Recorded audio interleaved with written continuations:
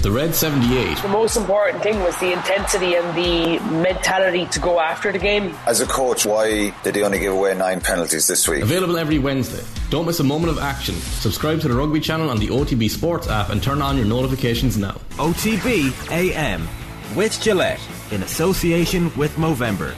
Effortless shave, magnificent Mo. Alright, it's 7:30. It is Wednesday? Thursday. Hooray, the week is nearly over. Thursday morning, you're very welcome along to OTB AM. Time is a flat circle, folks. Shane, how are you? Good morning, Ger. How are things? Morning, very good. Very good, yeah.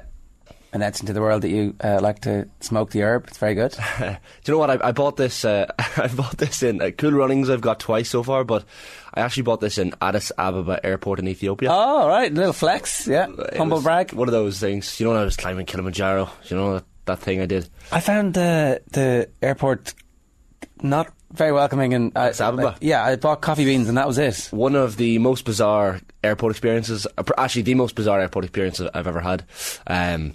Pandemonium, mayhem. Why do you fly? Didn't seem built. What country is Kilimanjaro in? Kilimanjaro is in Tanzania. So we flew Dublin, Lisbon, Addis Ababa to Kilimanjaro International Airport in Tanzania. Okay, near Moshi. So you're just travelling through Addis? Yeah, just travelling through. Mad scenes in that airport. But I just wanted to get something with the Ethiopian colours. The fact that it's the Jamaican colours as well is... well, they're very, very closely interlinked, yeah. Closely interlinked, but that seems to be getting all the notice for sure. Yeah. Cool Runnings references are... Yeah, very good. Okay, right.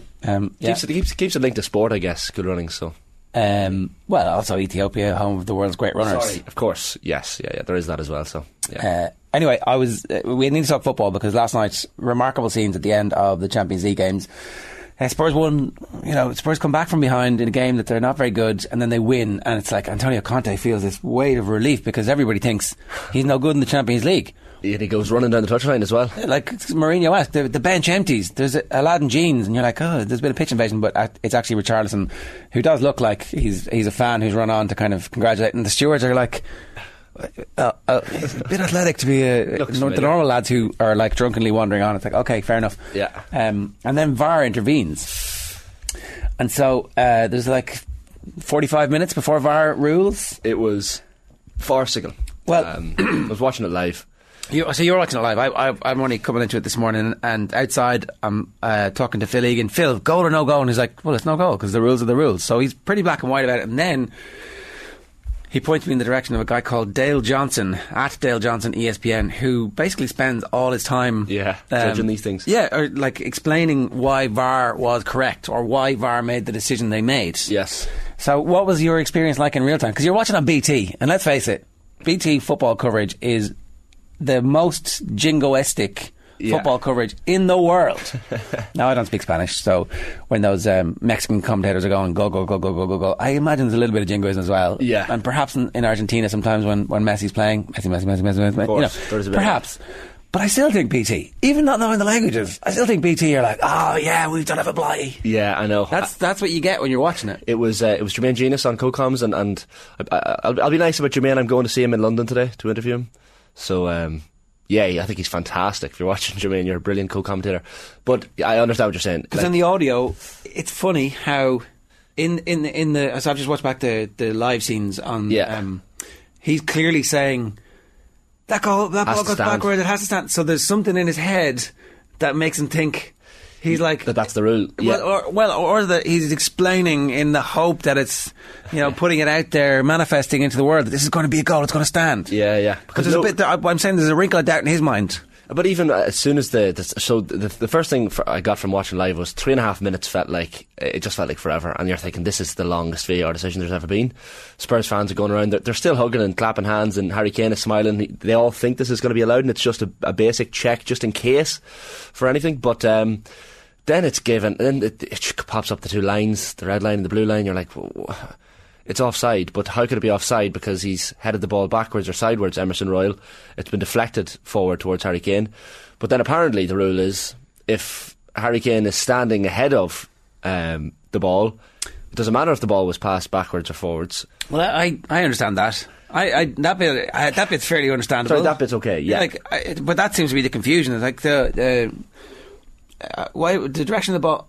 And was Harry... I thought he was behind the ball. If you're Yes. behind the ball, you're onside. But according to the lines, his right knee seemed to be just ahead of the ball at that time. Yeah, I think it looks like it's his left knee. And Left knee. This one here. Your man, Dale Johnson, at Dale Johnson ESPN on Twitter, has the screen grab. The trouble with the screen grabs is, right, like, is the computer so sharp that it knows the precise moment the ball is no longer in contact? Like, This was my argument with my brother last night. No, not like a scintilla, not Yeah, like how does the an computer know? electron worth of the ball is still touching the forehead of Emerson. Yeah, because that's the important part here. It's such a margin, and as we were saying earlier, like the result would have meant Spurs qualified automatically, or qualified for the last 16 last night with a win. A lot of money. I mean, a lot of money, and now they go into the last game. I mean, everything is to play for in that group. Everyone is so tight. There's 2 points separating top from bottom.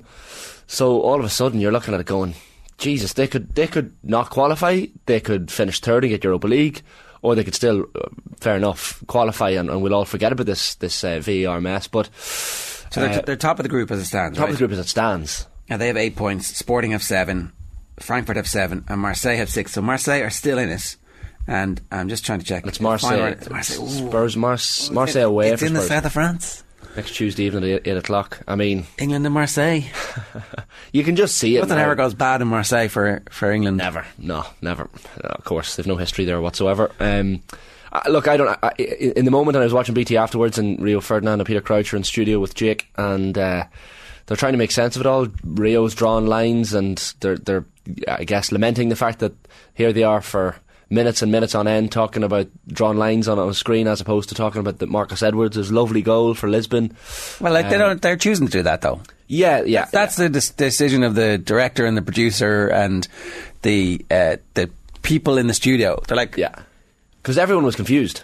No one knew what the crack was. Eric Dyer was saying to the referee afterwards, the ball went backwards.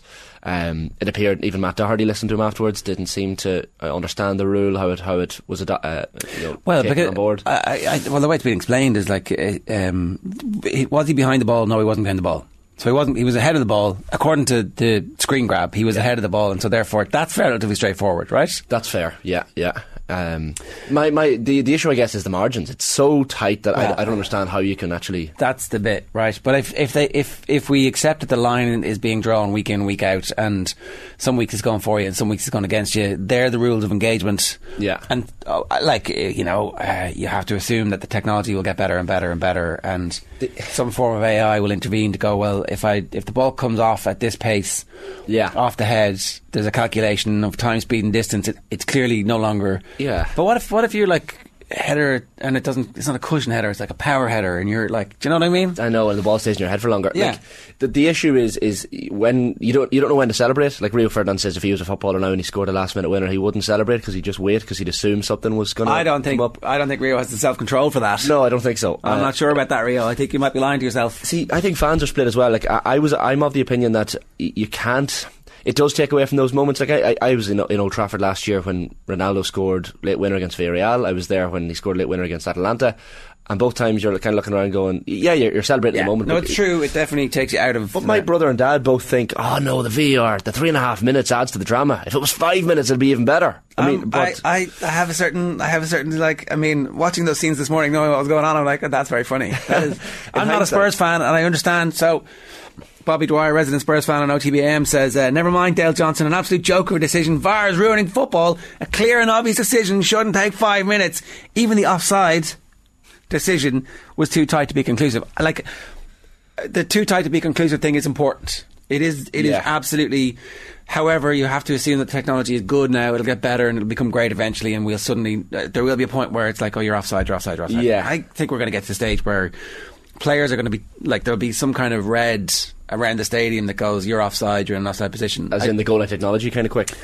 As in that there'll be live signifiers telling players you're in an offside position. Oh yeah. But the other thing, like because the deflection isn't deliberate, it doesn't count. I'm kind of like, should that rule not be? Because if the defender had purposely passed it back towards their goalkeeper, then if he passed it back, and it would have been fine. Totally.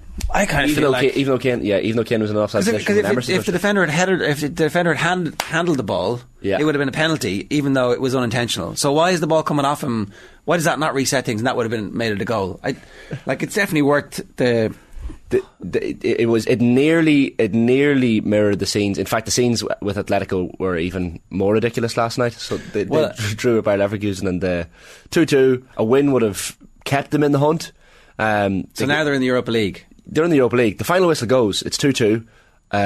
Referee blows the final whistle. Everyone starts shaking hands, and then he goes, "Oh, no, hold on, I need a check for a handball here." He runs over to the screen. Sure enough, penalty for Atletico. I can't remember who took the penalty. It was a horrendous penalty. Keeper saves it. Rebound off the crossbar from another player, and then the third shot. Niguez with the one off the crossbar. Yes, and then the third shot, the penalty taker himself got in the way and blocked the ball off the line, essentially. So, however, Phil was saying this outside as well. The oracle when it comes to this stuff, didn't matter. As soon as the penalty is taken, that was the game over. Yeah. So I was wondering that. Like, what would have happened was they would have scored, gone for the mad celebration, and then the referee would have went, "Sorry lads, it's 2-2." Is that because the game was over? Yeah, with the last. This is the last kick of the game, and so it's like a penalty in a penalty shootout.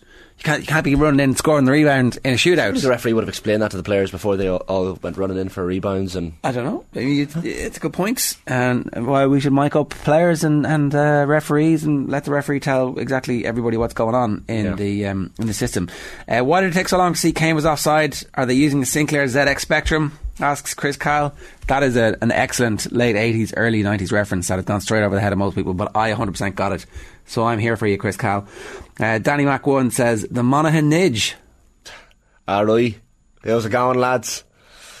Yeah, that's my best. I can't do any better than that, I'm sorry, but I'll take it. Yeah. Was Nidji into his garish tracksuit tops? Probably was, yeah, the fair retro vibes. Yeah. So I'll take that. I've been called worse. And in his luxury vehicles. The All-Stars, the Gaelic Football All-Stars are out. Mm-hmm. We got 14 out of 15 yesterday. Well, Tommy got 14 out of 15. I would have got about 13 or 12. Yeah. Well, I would have put Shane McGuigan in, so... Who did we miss? It was Tom O'Sullivan, who everyone I thought was not a shoe-in, but he had a fantastic year for Kerry, and look, they still got 7 out of the 15 All-Stars. Probably, like, the thing I probably went against Tom was, well, he has 2 All-Stars previous, so we won't be too disappointed. But I think we still want to get more. I know, yeah. But Shane Walsh had a clearly an excellent game on Tom in the final. Maybe that took away from it, as you said. Did the semi-finals and finals, are they worth twice as much? Did that take away from Tom's year? I think it's when it comes down to marginal decisions, not going up against the best, but you get punished for like not going up against the best. Yeah. You know, I mean, there's definitely, it's double-edged sword.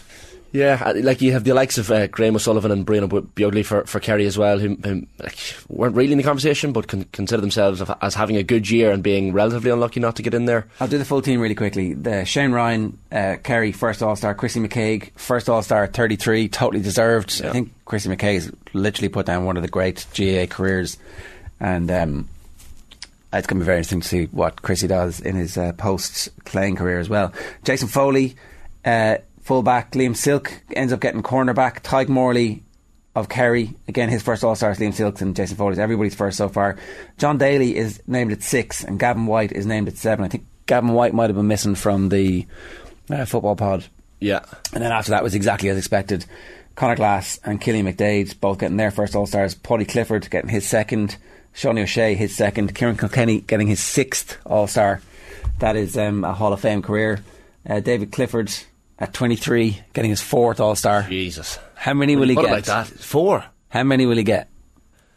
So does Tommy Walsh have 9 and Pat Spillane have 9? Is that what we're looking at? Yeah, he'll beat it, won't he? I mean, Conor McManus has had an extraordinary career and he has 3 All-Stars, and Clifford's 23 years of age and he has one more than him now. Yeah, Damien Comer getting his first All-Star at 28 and Shane Walsh at 29 getting his first All-Star. So all those Kildare lads in your late 20s, don't worry about it. You still have time, but you better get the finger out, lads. This is your year. Yeah.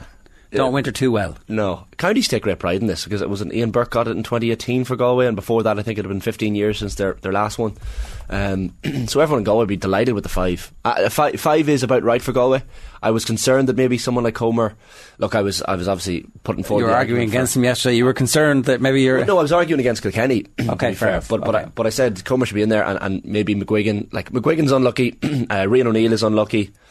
Ethan Rafferty in goals probably pushed Shane Ryan fairly far, but it's hard to argue with. Sorry, I was completely incorrect. I named Tommy Walsh and Pat Spillane, who both had 9. That was correct. DJ Carey has 9. Right. However, Somebody else has to have a record. Henry Henry has 11. Right, 11 All-Stars. So what do we have? 4 for 4 for Cliff Dog. so he's got to get another 7, and he's 24. Yeah, So, and if he plays till he's what? He's got to play to 33 and win it every year to go 2 clear. And, He will win it every year. Well, there could be down years, the injury is the thing. Well, injury. That's the only way he won't win one. Henry had an ACL, but did he win it that year? He might have, because it was only when was he?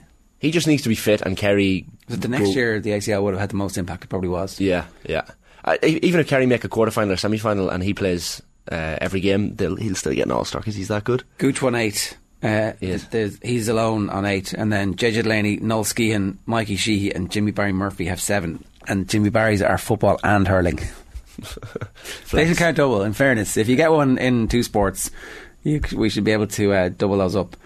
Alright, is there anybody having any complaints of that? I don't think so. I think the arguments are fairly, like, you can argue certain positions, of course, but it's just a matter of opinion. It's as Eamon Fitzmaurice said, it's probably not the most controversial of All-Star picks this year. Like, as I said, Ethan Rafferty had an unbelievable year, Rian O'Neill as well, Shane McGuigan, Graham O'Sullivan, Brian O'Biogli, Tom O'Sullivan we mentioned. All can consider themselves unlucky. James McCarthy you spoke about yesterday. But you can't argue against any of the players that have been picked. And some years that is the case. You look at the team and you're like, okay, well, how did they get in over them? But no, that's not the case this year. All right, well, the way this always works is that the partisan people, fans of certain counties, are always going to be massively upset. So, get your anger out with us. We're happy. We're here for you this morning. 0879 180 180 is the text number, or of course, you can always get us on YouTube comments. Josh Little's going to join us in just a second, fresh from beating England yesterday in the cricket. Michael Verney's going to join us in studio at 8:10.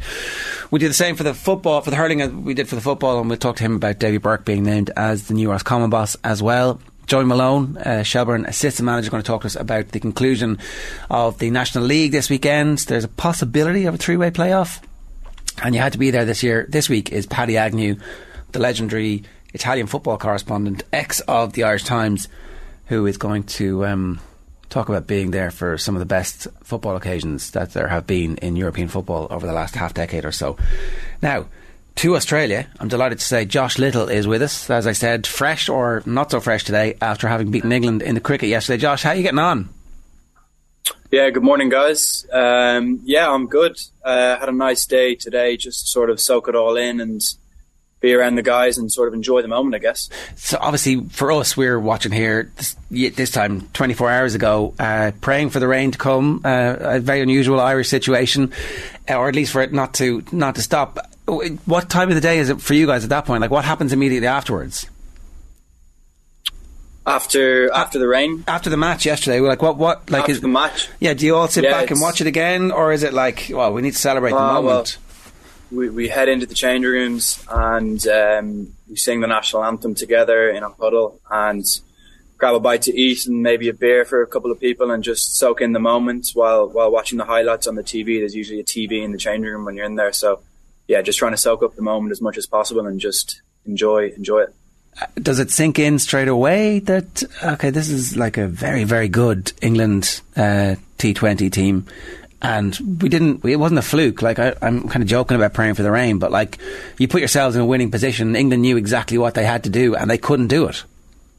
Yeah, it's one of those ones where I guess absolutely delighted with the win, and you're sort of not expecting that, but at the same time, me personally anyway, I sort of have the mentality of, well, I'm not surprised because we're a good side and we can beat anyone on our day. So it's sort of exciting to see what the future holds in terms of the next couple of games in the coming week. So yeah, I'm just absolutely buzzing to get stuck into those games because anything really is possible from here.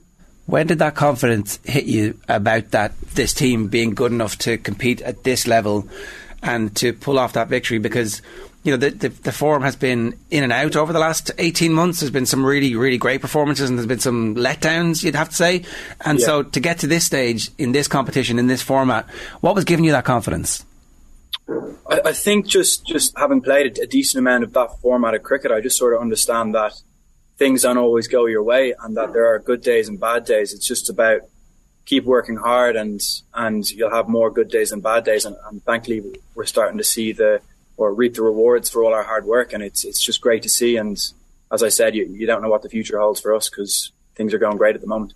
What did it mean, Josh, for you to do it in the MCG as well? I mean, such a historic venue. I was listening to your captain speaking the other day after the match, and he was talking about the fact that you all did a museum tour as well, and I know it's the setting of Ronnie Delaney's gold medal for Ireland back in the Melbourne Olympics years and years ago, so it must have made it all the more special. Yeah, we were actually watching the India-Pakistan game a couple of days ago where there was 100,000 people and never seen the place so full, and obviously that was our first time there, so we were all absolutely buzzing to get out to such a famous ground and put on a show against what was obviously an incredibly strong English side. So we were all absolutely buzzing to get out there, and so thankful it went our way, and it was a great day. You're only 22 at the minute, Josh, is it? 22, 23 next week. And yet you're a veteran of the team. Like, you made your debut at 16 back in 2016, so you're one of the older guys on the team now. Happy birthday, by the way. Thank you. Yeah, I guess I'm a young guy, but also an old guy, and I've sort of taken the role of trying to take the guys who may not necessarily be the same age as me, but might be a little bit newer into the team, sort of take them under my wing a little bit and sort of try give some of the knowledge that I've got over the years, playing in pressure situations and trying to help the guys grow the way I have, I guess, playing against these quality opposition. What's going through your head with those 2 quick wickets yesterday? I mean, are you allowed to enjoy the moment? Are you able to enjoy the moment? Or are you just thinking, right, let's get the next one going here? Yeah, I'm always trying to enjoy every second I'm out there. That's the reason I play. I try to bring a relaxed environment to the team. I'm quite a relaxed guy and chill guy. And, some of the guys are a little bit more nervous or whatever you want to call it. So I try and just calm everyone down, slow it down, and just be in the moment a little bit and to see what's in front of you. When you play at that level as a 16-year-old, you're obviously already thinking, I want this to be my professional career, pardon me. And so that's obviously something that's in your head at that point. When do you realise that you're going to be able to make this your living, and that it's not just going to be something that you were really good at school and really good at underage, but that actually you are going to be able to represent your country and make a living doing this? Yeah, interesting question, and the guys actually always ask me this one, and I don't really have the answer, but I guess making my ODI debut against England and getting 4 wickets there at Malahide at our home ground against England as well, funnily enough. Sorry about that. I don't want to say it hit me that, I could potentially make a living, but that's when it sort of dawned on me that this is an exciting sport, and, anything could happen if you put in the hard work, and luckily things are going my way at the moment. I'm not saying they always will, but fingers crossed, we keep going the way we are, that things will be good. I think traditionally players who showed promise like you within the Irish system would have been looking towards signing for an English county team, and then who knows what the international future would have held. So things have obviously changed in that pathway, that you feel comfortable that you don't have to do that. Yeah, exactly. I mean, I don't want to go off topic from the Irish stuff, but there's franchise opportunities from around the world, so it's not necessarily the be all end all getting over to England. What we're doing at the moment is equally as special, and if other things come from that, whether it be going to other competitions around the world, well, that's just an added bonus, and one we're all hoping to achieve. I was interested, Josh, to look at comments from Andrew Balbirnie as well, talking after the game, where he said he was looking at the matchups before the match, and he said he was struggling to understand how Ireland could compete with England on their day if every player performed. And they're probably one of, if not the best teams in the world at this format as well. Yeah. So how did you manage to do it? I mean, was it a case of just being confident that in those matchups you could, on your day, be up there with them?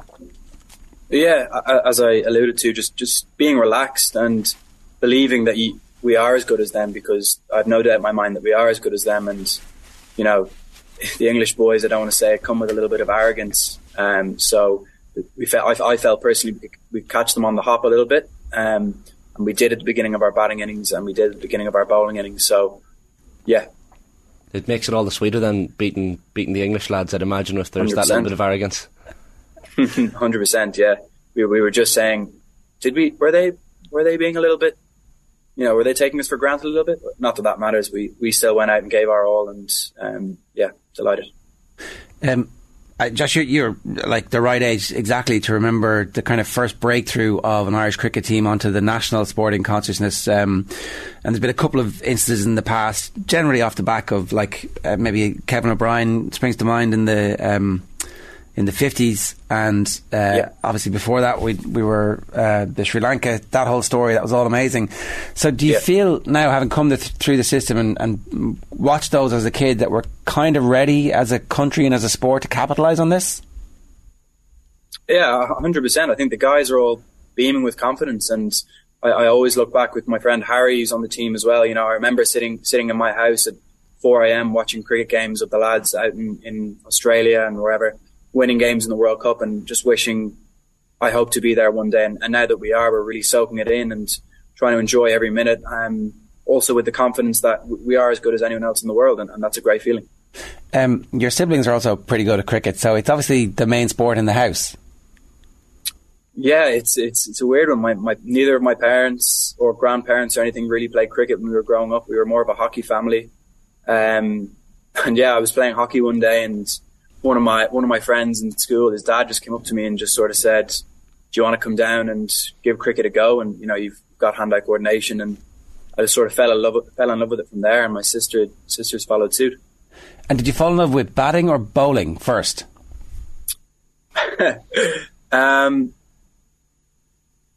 going to say bowling. I've always had an interest in batting, but just with the schedule and stuff, I unfortunately can't work on my batting the way I'm able to work on my bowling. But I'll say I like both equally as much. It turns out, though, that you're obviously very good at the bowling.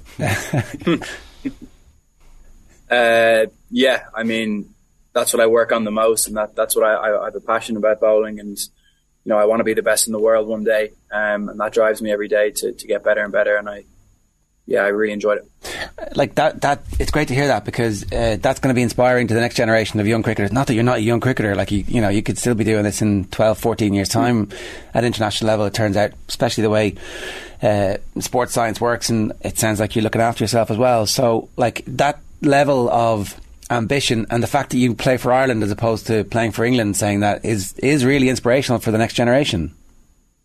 Yeah, 100%. Like, as I've alluded to a couple of times, like we're as good as anyone else, and it's just about getting that belief, getting that experience into the younger guys, so they can also believe that we are at this level. Because I remember a time where I didn't believe we were anywhere near the standard, and playing a big team is a massive occasion, and whatever, we'll lose, but I hope we have a good game. But now it's sort of like we're at this level, we can compete with these boys, and it's not so much about being nervous about it anymore. It's about going out and showcasing your skills and really giving them a good run for their money. Did you get chatting to Owen Morgan at all after the match, Josh? I know we were watching him on TV yesterday. He had a bit of a smirk on his face. We were trying to gauge how he felt after the match. Did you get talking to him at all? No, I didn't. The scenes of all the Irish fans as well over there, and a lot of them would have kind of extended the holiday, I guess, from Durban to get to Melbourne as well, and spent a lot of money in the process. So it must mean so much to see a family as well, but also just fans over there. Yeah, it's amazing. My parents are actually out here, and they sort of booked the trip hoping that we would get through, but always sort of said to me, when you guys go home, we'll just carry on and do a little holiday. So to actually make that a reality, that no, they're not on a holiday, they're actually coming to watch us still play in these big games, is a special memory and one I'll never forget. That's class. That's the type of thing parents would say to take the pressure off you, and secretly they know we're going to that England game. We've got that circle. Don't worry, it's in the MCG. Yeah, exactly. That's class. That is a really nice story. This is like obviously a more philosophical question, but like, is this the format that suits Ireland the best? Is this what we should focus on into the future, or can we use this to help make sure that we're really good at the 50 and eventually the test side becomes even better? Like, do we have the resources to compete on all fronts, or what's your instinct about that at the moment?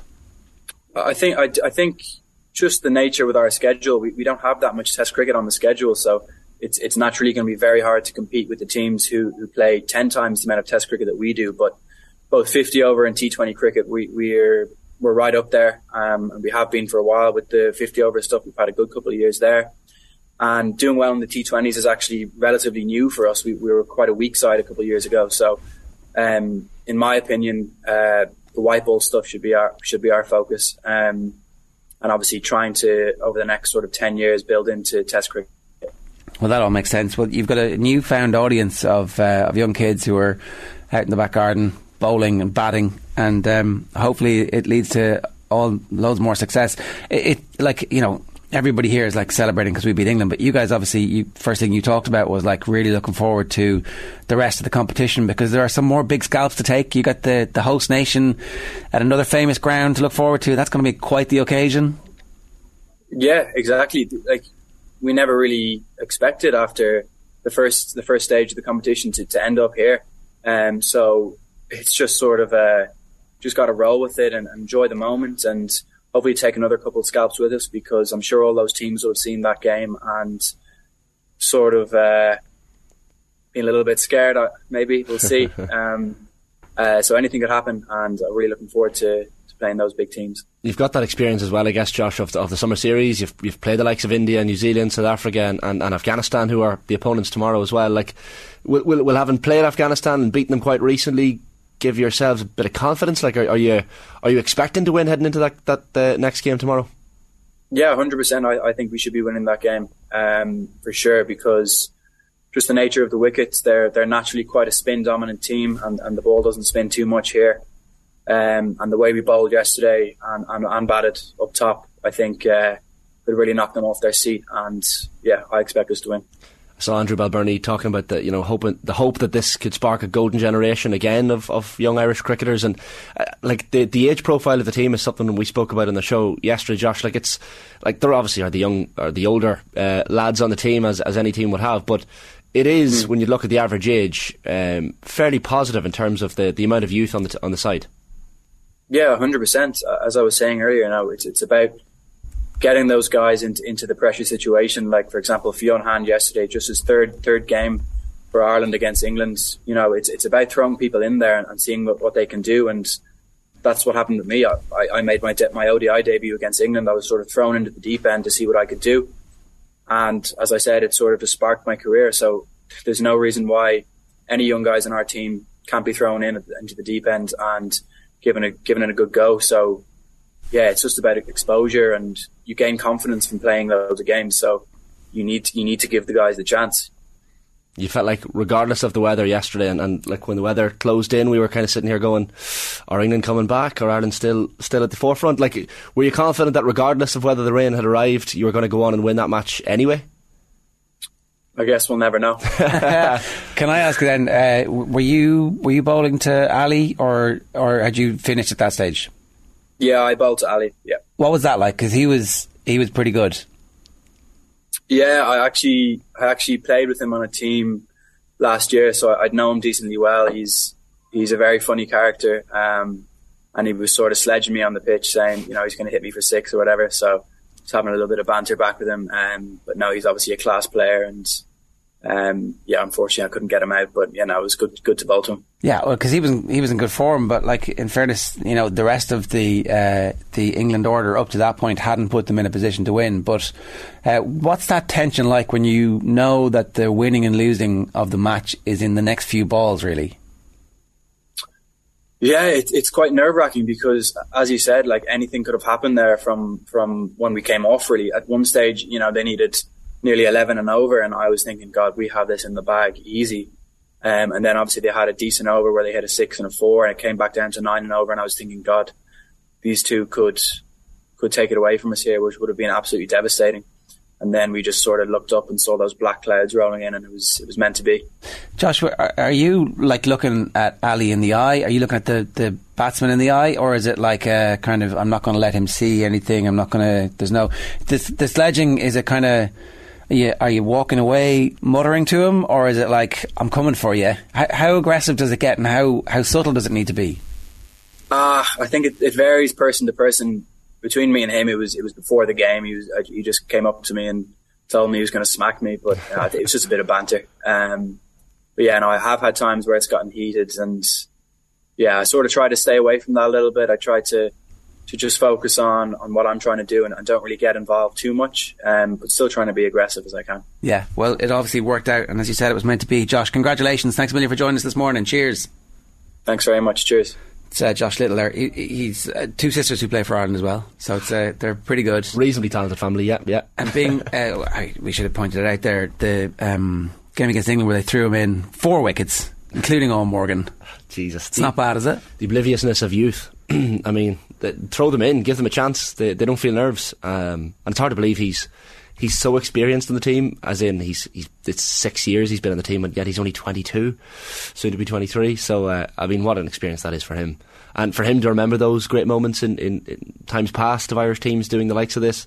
But this probably tops the pile in terms of achievements. So, and I love that little bit of sledging in cricket as well. Oh yeah, you like to see it. 5 minutes past 8 here this morning. Regatta Great Outdoors are launching their new Freddie Flintoff collection this autumn, and to celebrate, we've got a €100 Regatta voucher to give away every day, and one lucky winner will get a €500 voucher. To be in with a chance of winning, like and retweet our Regatta Great Outdoors social post on Twitter today on our main Twitter page. That's @OffTheBall. And remember, shop the Freddie Flintoff collection in-store at Regatta Great Outdoors or online at regatta.ie. After the break, we're live with the Irish Independent's Michael Verney to take us through who he thinks will end up being on the All-Star hurling team, which is announced tomorrow night at the banquet. First, you might have seen this by now, but 16 of the Australian men's football team who are going to the World Cup in Qatar came together to post a video highlighting the human rights abuses in Qatar, including the treatment of immigrant workers and the LGBT plus community. Here's a snippet. We're back after this.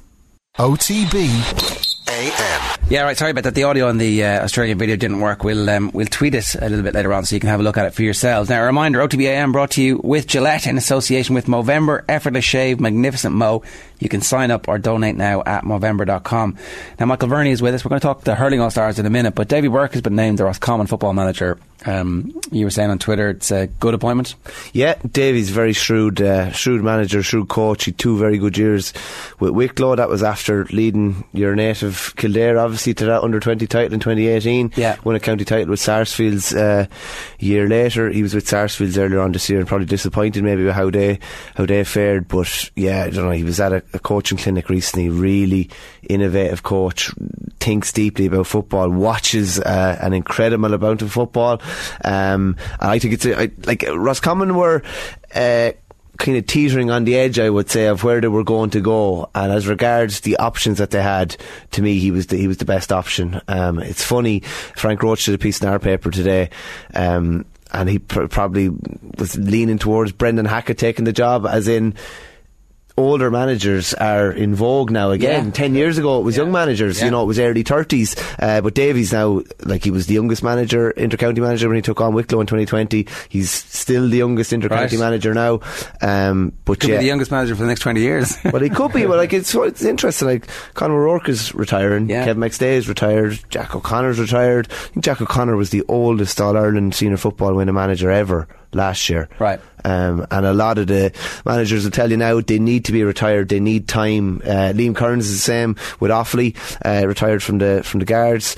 You need an awful lot of time, and I know Davey talked before about the sacrifices on his own health of being involved in inter-county management, but like, I remember chatting about that, and he's going through all the negatives. But if anyone's listening, I love it. You know what I mean? And that's it. And he does love it. And he'll Roscommon's not a million miles from him where he's based. I think he was forced to finish football at quite a young age due to a lot of injuries, and just was thrown straight into coaching, and he's taken to it like a duck to water. Yeah, it'll be very interesting for Kildare supporters to watch how successful he is, thinking, you know, maybe he should have got the job. But well, it's a funny one, because Roscommon are Division 1, Kildare Division 2, so he's taken a step up, technically. It's a good job, yeah. No one in Kildare is looking down on Roscommon football going, you know, we can't at this stage. But the Dream Team scenario came in, and that was too irresistible to the county board, and I can totally understand why as well. So Mark McHugh is an interesting appointment alongside him. My wonder is, make it like 12 weeks to appoint a new manager. Like, Monaghan took a long time, Donegal took a long time, but is that what it is? Just the time taken in terms of commitment levels is such that it's going to take 2 or 3 months for some counties to get managers nowadays? Well, it's not as appealing maybe as it would have been before. Yeah. I think people are, even though it's a shorter season, which should help, and maybe you think that's one of the reasons why maybe Jack McCaffrey and Paul Mannion are potentially back with Dublin now, but it's a huge commitment, particularly for a younger man, and you have to be at a younger man or woman, you have to be at a certain stage in your life. I'd say, like, you're not going to be expecting kids, I'd say, to be an inter-county manager now. You just don't have time. You probably need your kids to be at a certain age as well, and it's just a difficult one. Like Donegal were the guts of 120 days, I think, looking forward. Roscommon were 12 weeks. I just think it's been gas. I kind of said it at the time. All the stellar tickets that were in the mix for Mayo, so only one ticket was going to get it of the 4. But if you look at where the rest of the candidates have gone, there's about 7 or 8 involved in inter-county management, be it coaching or otherwise. So sometimes you're waiting to see what happens if you're in inverted commas Leicester County maybe, or not outside of the very, very top tier. You're waiting to see what happens in some other counties and see where some of the big hitters go, and then maybe take the fall, shall we say. Yeah, and the other thing is that everybody was like, this has to be, you've got to appoint him now, there's club championship matches you're missing. It's like, well, okay, that's this season, but this is hopefully going to be a 2/3 year appointment. Ideally it's at least 3 years before somebody, so this 3 or 4 weeks that we're taking to get the decision right, in the long run it's the right thing to get the right person, as opposed to rushing in, this guy's available right now, we need to get him. Well, that's what happens in the GA, to be honest with you, because I've seen it with club managers, particularly guys that do the merry-go-round. Just say Burr, for example, are looking for a manager, shall we say, hypothetically. You'll hear all sorts of rumours about who's available and who's not, and you'll hear that a guy that might be in the mix, or a rival club, you'll hear all of a sudden a rumour will be that this, they're after him, and then the call is made and it's like, okay, we have him, we're sorted, and then maybe 6 months later you're thinking, maybe we should have waited, maybe we should have just went through the process of waiting it out a bit more. But that's what happens. But I think Roscommon have gotten a very good guy in Davy Burke, very forward thinking coach, and a guy who digests a crazy amount of football every weekend. He's involved with Maynooth Sigerson team as well, which I kind of felt like the link between Kildare and Maynooth needs to be very solidified. It's like a big opportunity for them to use this as a breeding ground, but anyway, it's another day's work. So the hurling All-Stars, the football All-Stars was very, very straightforward. Tommy had 14 out of 15 correct. Is the hurling All-Stars as clear-cut? It's clear-cut enough, I'd say, Jerry, yeah. Like Limerick are going to dominate, there's no point in saying any different, but there's probably a couple of positions that are up for grabs. I'd say one half-back position that would be somewhat up in the air, maybe one midfield position. I'd say thereafter I'd be confident enough you'd have 13 or 14 of them, and maybe one might fluctuate. The big one for me, Jerry, is, I'll go down through my team in a minute, but the big one for me is the cornerback position, and particularly that number 2 shirt. So this is an interesting one. Sean Finn will be going for 5 All-Stars in a row, and Sean Finn is the best cornerback in the country, okay? But Sean Finn, and I love Sean Finn as a player, but Sean Finn was not the best cornerback in the country this year. So the All-Stars are picked on this year, with due credit to the players this year. They're supposed to be, yeah. Yeah. So Mikey Butler was the best man-marking cornerback in the game this year. You're given give me 1 minute to get to that, because I want to just go through this here, right? So the goalkeeper nominees are Éanna Murphy Galway, Owen Murphy of Kilkenny, and Nicky Quaid of Limerick, and you've gone for Nicky Quaid. Yeah, no, I have gone for Nicky, yeah. He probably doesn't get tested maybe as much as the 2 other keepers there, probably particularly Owen Murphy, but that's just the nature of the defence he has around him, and goalkeeping is not about shot stopping anymore. That's a big part of it, but his distribution is so much better than any of the other keepers there. He puts balls in positions that are so advantageous to his forwards, and he's the building block. Everything starts with him. So Nicky Quaid for me there. He's pretty humble as well. I remember talking to him at various stages after All Ireland finals, and he's like, last couple of minutes you're just lorrying it down on top of that half forward line. That is certainly not the case. That's definitely not the case. They don't lorry ball down. Yeah, it's so methodical what he does, and he's the quarterback that starts every attack basically. You do feel like if for whatever reason it looks like he's lowering it down, it's because Gerard Hegarty has his hand up and it's going straight to his hand. Yeah. Gerard doesn't even have to jump, and it's like, well, that's a big help as well. There's no point in saying any different. It's a big help having Hegarty, Hayes and Tom Morrissey there. But a lot of the time there's runs been made to make space for him to put it into. His job is to put it into those areas. And do you know what it is as well? It's the timing of it. It's one thing putting it there, but it's putting it there in the player's stride, so he doesn't even have to stop, and he does that so good. Okay, so I think you've given away who is your number 2. You're gone for Mikey Butler. Yeah, Mikey Butler to me was the best man-marking probably defender in this year's championship. It's amazing to think he was coming back from a cruciate and a broken kneecap. This is his first inter-county season. He's only about 5'7", 5'8" max. You know that great picture of him doing the water in 2014 for Kilkenny. He was water boy, and he's pint size, and Richie Hogan is beside him, and then Lee Chin is beside him. It's like little, bigger, very big, and he's made. He probably wouldn't have been well touted as a potential senior star, but he was brilliant this year. He's man the match in the Leinster final, where he followed Cathal Mannion a lot of the time. He kept Tony Kelly anonymous in the All-Ireland semi-final, and he had a good final as well. It kind of changes how you think about Kilkenny into the future, having somebody like Mikey Butler come on the scene, where it's like Kilkenny don't really so they've had good underage talent coming through, but not that type of defender who you can rely on, who might be a shutdown corner. Yeah, like Brian Cody trusted him at marking the opposition's best forward in his debut season, and he was absolutely brilliant. Funny enough, he did the matchups for the All-Ireland final, maybe wouldn't have suited him. Maybe someone like Galan, who's very good in the air. So he was just picking up Graham Mulcahy, and I would say he won that duel, but maybe he wasn't allowed to have the same influence as he'd had in some other games. So to me he's the all-star cornerback. Yeah, it's close between him and Sean Finn. Oh yeah, it is close. Yeah, I'm just really interested to see whether Legacy gets Finn over the line, and I think Finn is the best cornerback in the country, but he wasn't the best cornerback in the country this year, if you get me. You've gone for Hugh Lawler at fullback. What was the competition here like? Stiff enough, yeah. Probably Mike Casey from Limerick would have been very close. Dottie Burke from Cork as well. Hugh Lawler came back from, I think he had a broken thumb in the middle of the championship, and he came back and he had a bit of trouble with Conor Whelan maybe in the first 20 minutes of the Leinster final, but was brilliant thereafter. He's your prototype modern day fullback. He's about 6'4". He's fast, he's good in the air, he doesn't have a fixation with hurling a load of ball. The full back is a stopper, essentially number 1. He minds the house really, really well, and he probably got the better of Aaron Gillan in the All-Ireland final. Had he not, Gillan would probably been in the running for hurler of the year. So I think it should be 2 All Auckland Gaels clubmen side by side, 2 and 3. That's pretty impressive. You've gone for Barry Nash at 4.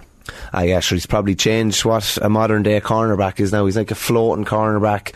He's as much of an attacker as he is as he is a defender. Bombing down. When you see him raiding through, you know you're in serious trouble. I don't know if there's ever been a better distributor of a ball as in that full back line. Traditionally, he's just humped long, and he does anything but that. And again, it's been a long time. Before Finn last year, it had been a long time before a cornerback had been in the hurler deer conversation, and he's firmly in it this year. You're in the cornerback fraternity. Mick and us, you're obviously going to put that argument forward. Like, how is that position? Like when you think of former All-Stars in that position, like the likes of Ollie Canning or Tommy Welch probably was picked at All-Star a couple of years there as well. Like, how has it changed? Are there different attributes for a cornerback now than there was even 10, 15 years ago? I think the principle of being able to stop your man first and foremost it's just about the main duty, I'd say. But like, gone are the days where you're striking ball over the shoulder and just lorrying it down the field. You have to be able to look up, you have to be able to break a tackle, and he's as potent of a weapon at cornerback, coming forward and starting an attack, as any player out the field is. And that's, like, I think it's 30 years since Brian Corcoran got hurler of the year as a cornerback at 19, and the game has probably changed an awful lot since then, and it just shows you how good he was this year for a cornerback to be in that hurler of the year conversation. He was outstanding from start to finish. So there's no competition for him, for Barry Nash? I don't think so, no. Okay. Because generally now, the way hurling is played, there's 2 in the full back line now and 2 in the full forward line. So he kind of comes out. I think it's perfectly set up. Like, I put it to you this way, when you pick an All-Star team, you like it to be realistic as well. Like, what would happen here is Mikey Butler and Hugh Lawler would be the 2 men inside, and Barry Nash would be the floating one. So it picks itself perfectly. Well, we were talking about this with Tommy when we were talking about the football yesterday, is that, like, some players in modern football, their job is to be a sweeper and on the ball, and so it's kind of easier in some respects to look great, because you're the pass before the pass that makes the goal, or you're the one who like steps in and intervenes, whereas for Chrissy McCaig to stand out, it's much harder. For the man markers to stand out, it's much harder. Oh, big time, yeah. And in a way, I don't know, like, maybe we need best man marker, and you pick 3 of them, and you're like best sweeper and you pick one. I don't know how to answer, but making it realistic is like, Yeah, well, I think you have to be picking. They have to be picking a team like you would want it to go out and play. Yeah, and I'd be more than happy to have the two lads inside and Barry Nash sweeping essentially as he does. Okay, really weak fullback or half-back line here. Dermot Burns, Declan Hannon, and Pádraig Mannion are your three. Yeah, this is going to be it, isn't it? This is what you think the All-Star is going to be. Yeah, I think so, yeah. You wouldn't like to be trying to penetrate that half-back line as a half-forward line now, which you're trying to think how you're going to break him down. Burns was on another planet this year, boys. Like, just ridiculous what he was doing. There's never been a half-back that does what he can do, that can hurt you from 110 yards. Like in the first half of the All-Ireland final this year, Owen Murphy put a puck out down. Burns puts the claw up and puts it back over the bar. Like, you know, Kilkenny are gone from being on the attack to, you know, it's negative. Yeah, basically, yeah, and so quickly, and it's such a crisp striker of the ball as well. Like when you're playing Limerick now, you're trying to think, how are we going to stop Dermot Burns hitting us for 3 or 4 points from wing back? And Tipperary actually did it really well this year. They almost shoveled a lot of bodies to his wing so that he never got a clean strike away, and they managed to keep him off the ball. But and his free taking ability, they just trust him from anywhere inside 120 yards, I'd say. And it's not just the freeze that's going to make him hurler of the year if he is hurler of the year. It's the all round game. Oh yeah, big time. I was chatting to Cyril Farrell about him last night because I'm just doing a piece for the paper on Saturday, and he just said the one thing in college with me also, he was always so mad to attack the ball, and half-backs a lot of the time now, you see it at club level a lot of the time, their first duty is to stop the ball, just stop it going through, and he does that brilliantly. But not only does he stop it or break it down, he usually brings it on with him as well. So he's gone from his main defensive duties to stop it, perfect, but then he brings it forward and sets up an attack, and his ball inside to the forward line is class. And his work alongside Hannon, like those two guys are just like two peas in a pod there, and link so unbelievably well. I was reading John Fogarty last night from earlier in the year, where he was picking his July All-Stars at that particular juncture, and he had Burns, Hannon, and then Paddy Deegan of Kilkenny at left wing back. Like, he had a great year as well, but it's hard to argue with the final three. Yeah, you see some of the names on that list that don't make the half back line, you're like, Jesus, this is strength and depth there. Like, yeah, Paddy Deegan probably suffered from the fact that he had to mark Grode Hegarty in the All-Ireland final, realistically. But Pádraig Mannion, to me, this year was back to his form of 17 and 18 when he was really in his pomp, and particularly when they were struggling, even in the Leinster final against Kilkenny, when there was a sinking ship in the last 20 minutes, he was still the one leading the fight, and same against Limerick this year. Do the finals and semi-finals, like we were talking yesterday, do they count for double in your mind? Like Tom O'Sullivan, very unlucky to miss out in the Football All-Stars. Well, positive and negative, right? Well, yeah, but Mark and Shane Walsh in the final, probably similar to Deegan, probably did him out of an All-Star potentially. Yeah, actually, you don't know yourself, the most of the stock is placed on the semi-final and final, realistically. And that's why we move to someone like Tony Kelly in a minute. That's why there's the potential for him to be left out, because he's such a quiet semi-final. But like, you can't forget what happened in Munster before that, when he was probably on another planet to any other player in the province, realistically. But there is an awful lot of stock placed on it. Yeah, I do feel for the defender who is on a team that is so good and has been brilliant all the year, and then is trusted in the final to go up against the best hurler in the country, you know, putting in an all-time great performance, and you're like, well, you can't be an All-Star because you were. But I tried. Like, I was good enough to be considered for that role, you know. Yeah, no, I get you. Yeah, it's not simple. Yeah. Anybody else who is close to getting into that half-back line or full-back line? Dermot Ryan from Clare would have been close in my view anyway. Again, another player who, when Kilkenny were battering him in that semi-final, he was standing up. I think he had a couple of points for play that day. He was good in the Munster final as well. See, it's funny, it depends, and we're talking there about what duties you get. It depends on what duties you get in a given day sometime.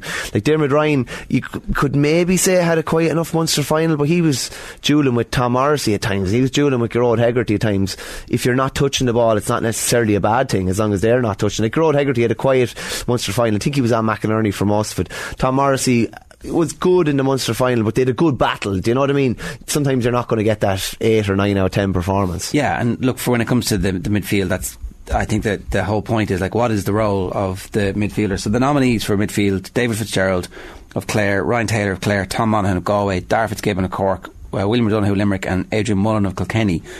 Mullen's in your team and Joseph Cooney's in your team. Yeah, I've gone a bit rogue there. You're going to get in trouble here now. Yeah, not nominated in midfield, but well, it's, the thing is, right, he played half back at times, he played midfield at times, and he played half forward at times.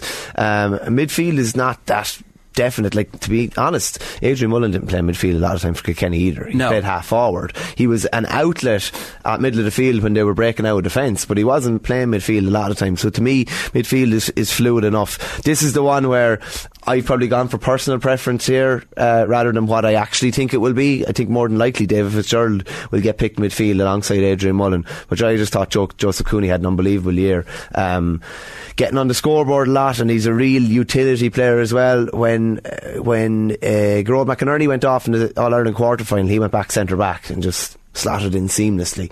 I thought he had a brilliant year. He's very good against Limerick as well, but he's unlikely to get it. Well, that's the thing, isn't it? So if you do really well and you're like a Jenga piece or a Swiss Army knife that they move around, then you get punished when it comes to the selection for this. And that's also not fair. Like, I don't know, is there a way around this where, you know, there's a mark given properly that takes into account possessions, blocks, hooks, you know, how often you were free on the ball, as opposed to like, have this gut instinct, he showed up on the highlights.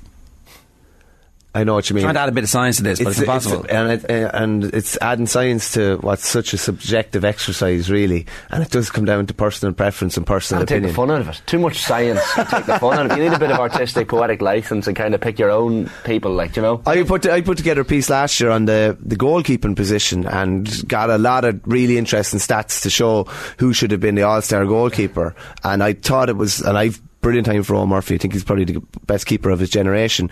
But, you know, a lot of the stats pointed in Nicky Quaid's favour, particularly with what he was doing when he had the ball in his hand, and he didn't get the All-Star. So yeah, well, so Cooney could get out of the reckoning because he was man of the match at centre-back. Maybe not have been man of the match, but it was sensational there.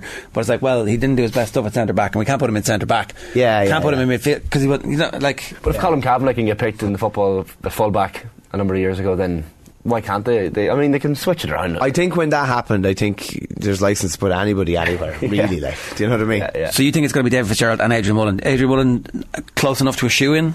Oh, he's an absolute shoe-in, yeah. Probably had a quiet All-Ireland final by his standards, but before that, he must have had the guts of about 20 points from playing this year's championship. There was pressure on him. Like, I definitely remember pre-tournament, we were talking, I think it was with Paul Murphy, and it was like, been a lot of talk about Adrian Mullen. He's been injured for a while. This is it now. He needs to stand up and be one of the leaders of the team.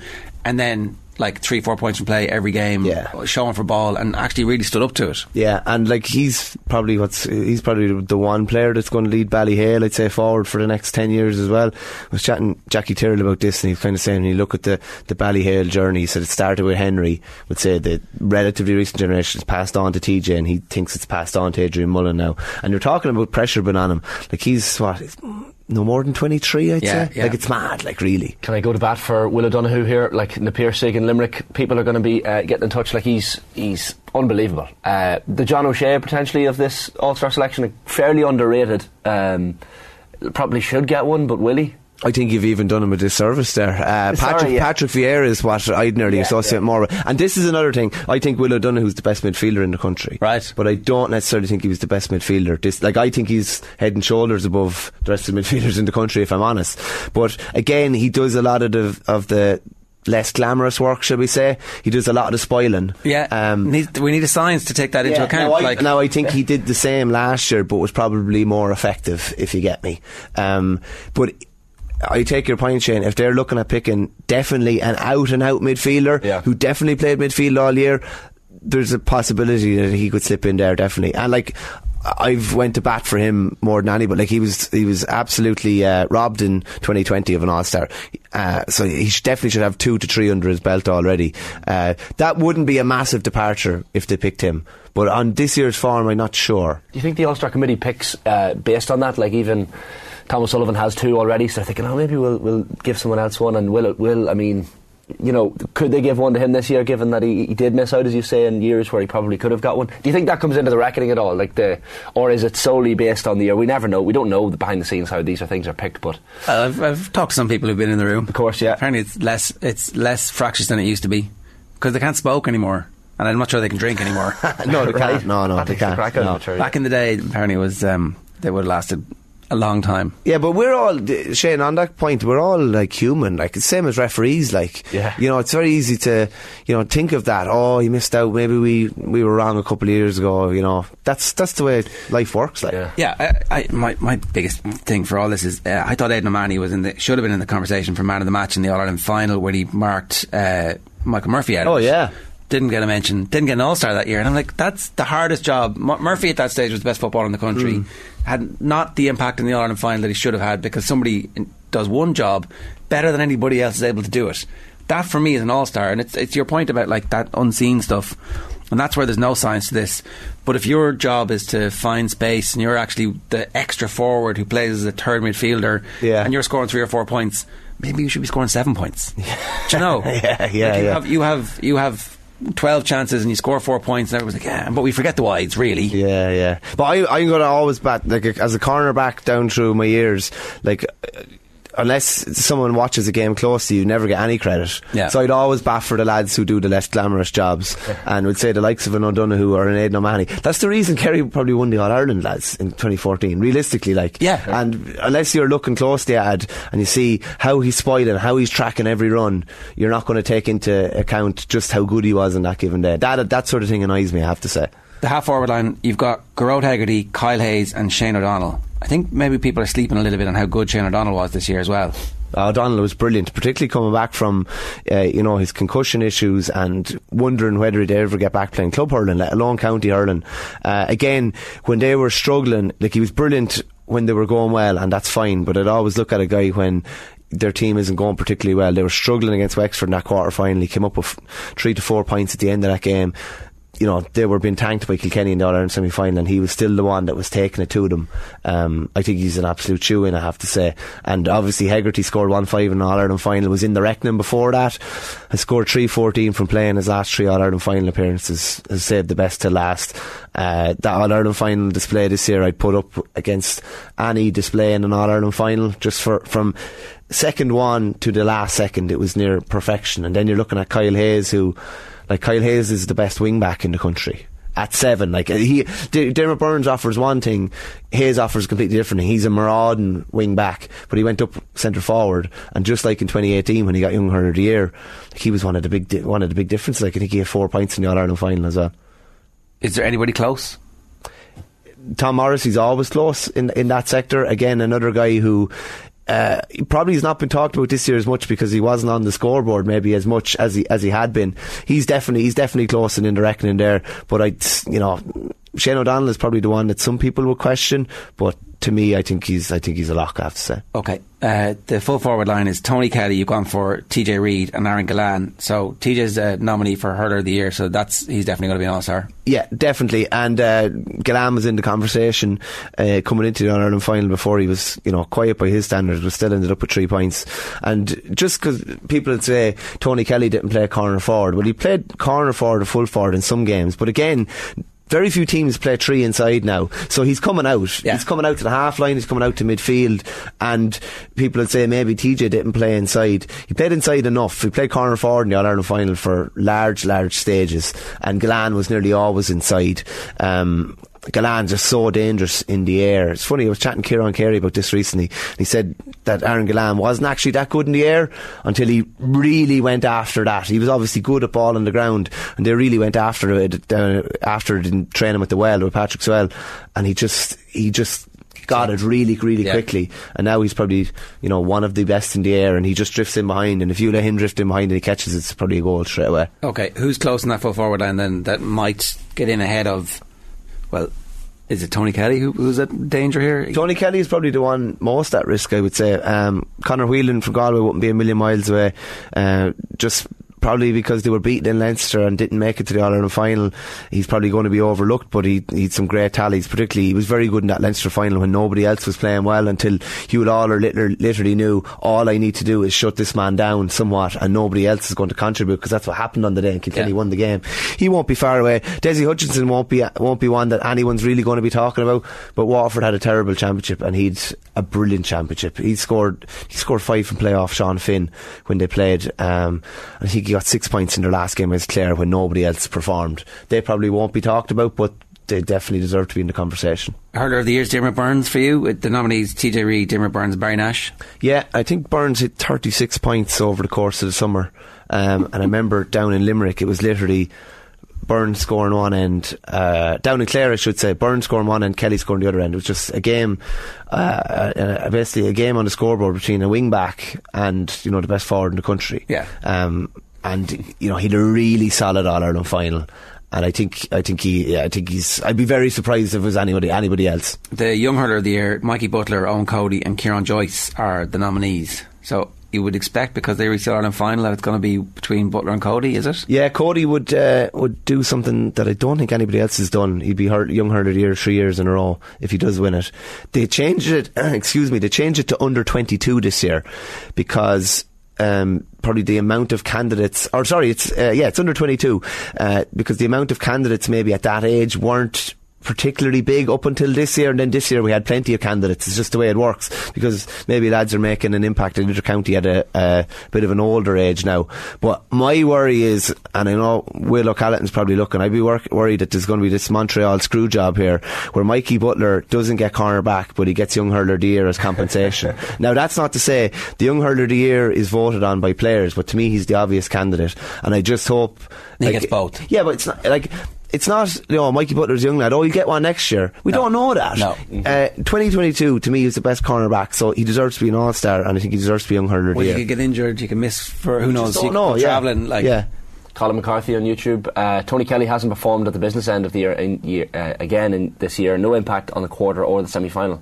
I think he hit 3 or 4. I think he had 4 from play in the quarter final. So that's not bad. Yeah, he was quiet by his standards, but there was generally a hangover over the whole Clare team after that Munster final. There's another thing as well, lads, is that when a team really throws it down to Limerick, they seem to have an inability to back it up, because whatever effort it takes. If you look at Kilkenny in 2019 when they beat them, the last championship defeat they've had, they couldn't back it up in the All-Ireland final. Look at Clare in the Munster final this year, couldn't backed it up somewhat against Wexford, very poor against Kilkenny. You look at there's a couple of more teams even that have thrown it down to them, and whatever it is, the toll it takes, they can't back it up. It makes sense, that's why they're the greatest team potentially of all time. They're on track for it anyway. They're getting there, yeah. Michael, good stuff. Thanks a million for joining us. We'll find out on Friday evening exactly how those two teams match up. A reminder, OTBAM brought to you with Gillette in association with Movember Effortless Shave Magnificent Mo.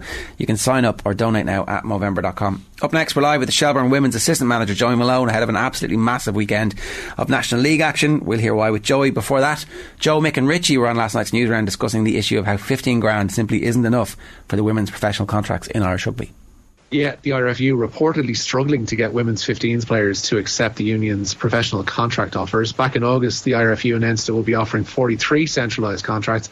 Those operating in the Sevens programme were already under contract, and it was the first time that women playing the 15s format were offered professional terms by their own union.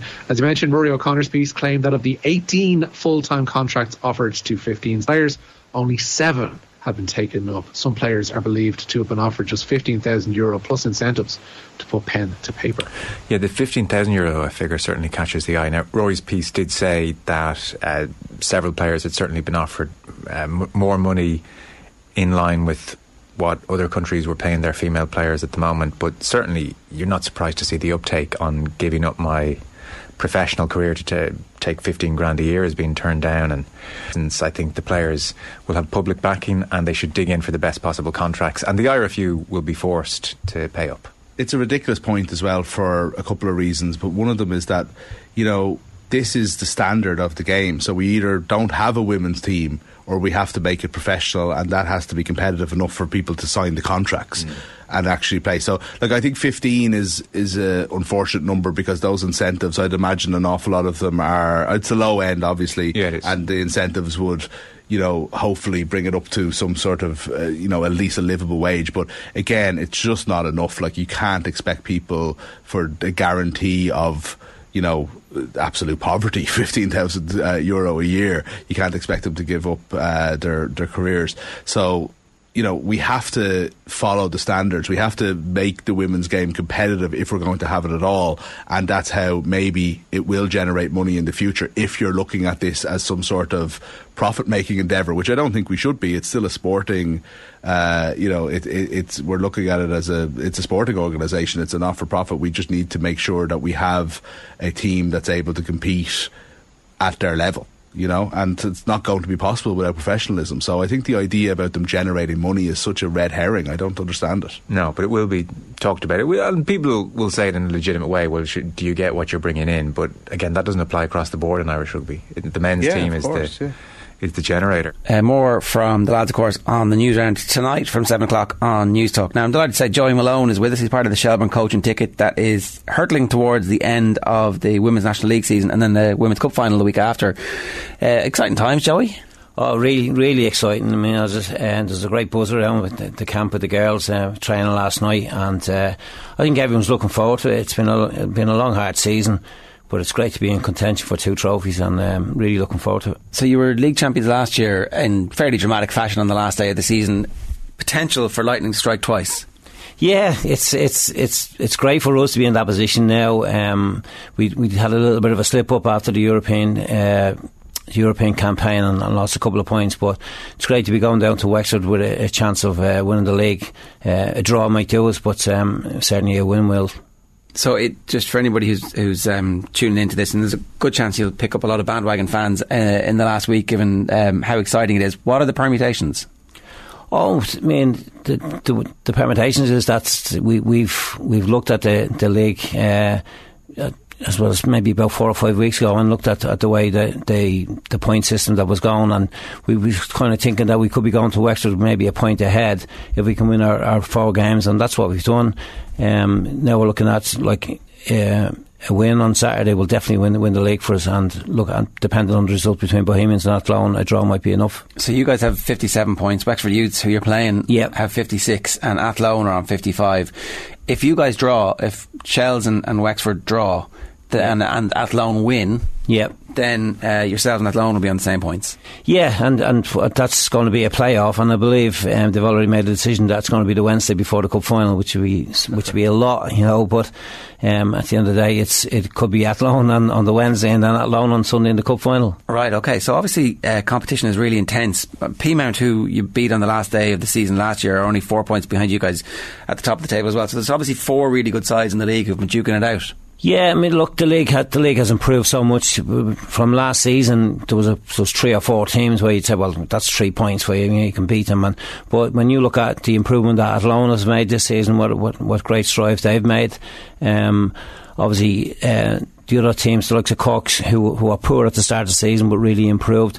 I think the league in general is improving immensely, and obviously with the girls qualifying for the World Cup, it's going to enhance the league even further.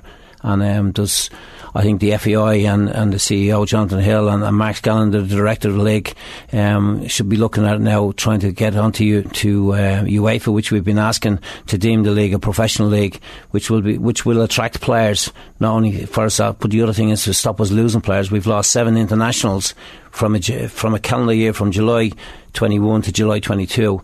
We've lost 7 full internationals out of our starting 11. And I think and they've gone for free, and we mean between the UEFA and the FIFA and then FIFA compensation, I think that will stop that. Okay. And obviously help the league to come on. Okay, I didn't realise it. So the designation would actually mean that players wouldn't just be allowed to be cherry picked. The picking clubs, they're largely English clubs, I suspect, are they? Yeah, it's the English. I mean, we just recently lost Jess Sue there in July, and Saoirse Noonan as well, and Chloe Mustaki, who are all internationals to English clubs, and Shelbourne got no compensation fee for it, but it was in the boys' side of the game. There'll be compensation. I mean, if you look at Gavin Bazuma, who went for a couple of 100,000, and then all of a sudden he gets a move to Southampton, and Shamrock Rovers are up $1 million. And I think that type of money that's gone around in the men's game should be going around in the women's game as well. I mean, the English Football League now have deemed themselves the best league in the world of women's football. So, I mean, if they're going to be taking players from the likes of ourselves and Peamount and Cork or Galway and like that, there should be some compensation. So, hopefully, I mean, the girls qualifying for the World Cup now will give the FAI a little bit of a push to get all this work done with FIFA and UEFA.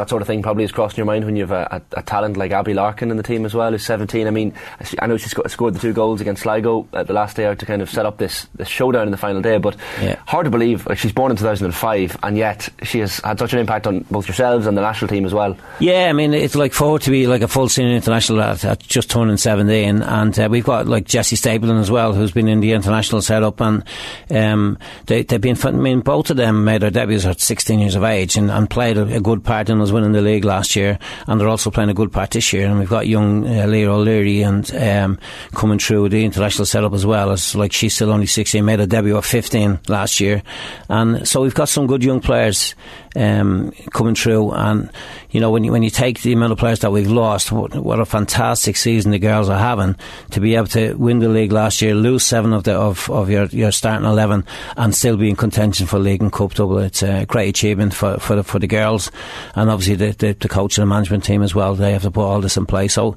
it's been great season.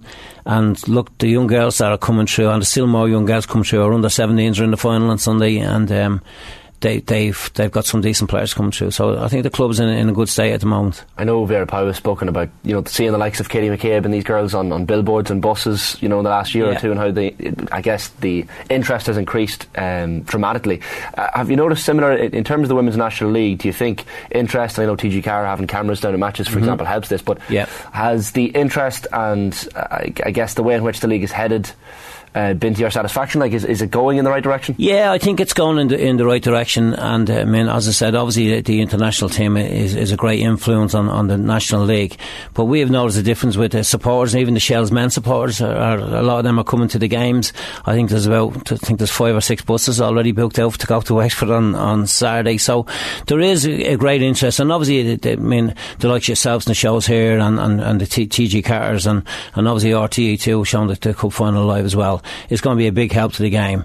But I think the big influence will be the international come next June, when I think we might get ole and all that kind of stuff going on in the pubs right around the country. I think the Irish supporters will actually get behind the girls' team, and I think that we might get that kind of pub scene again, where people will be roaring and shouting at the televisions and the screens and all that.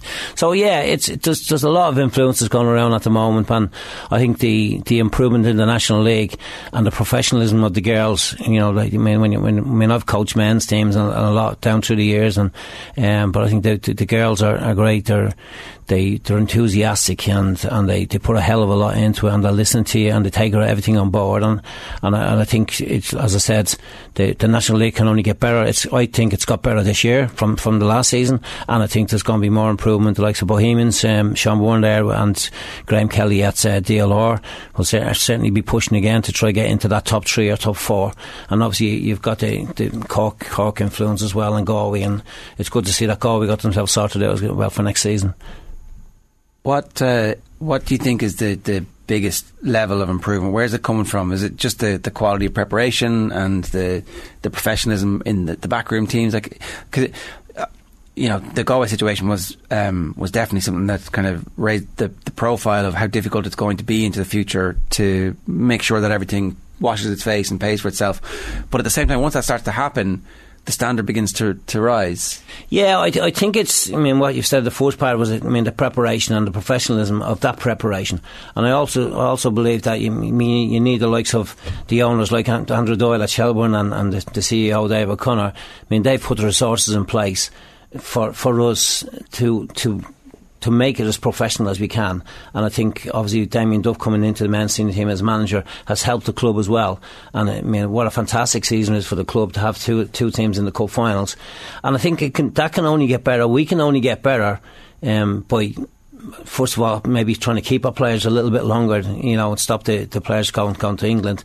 Maybe the professionalism needs to come into the girls even a little bit more, where we can have them on at least part-time professional contracts. Yeah.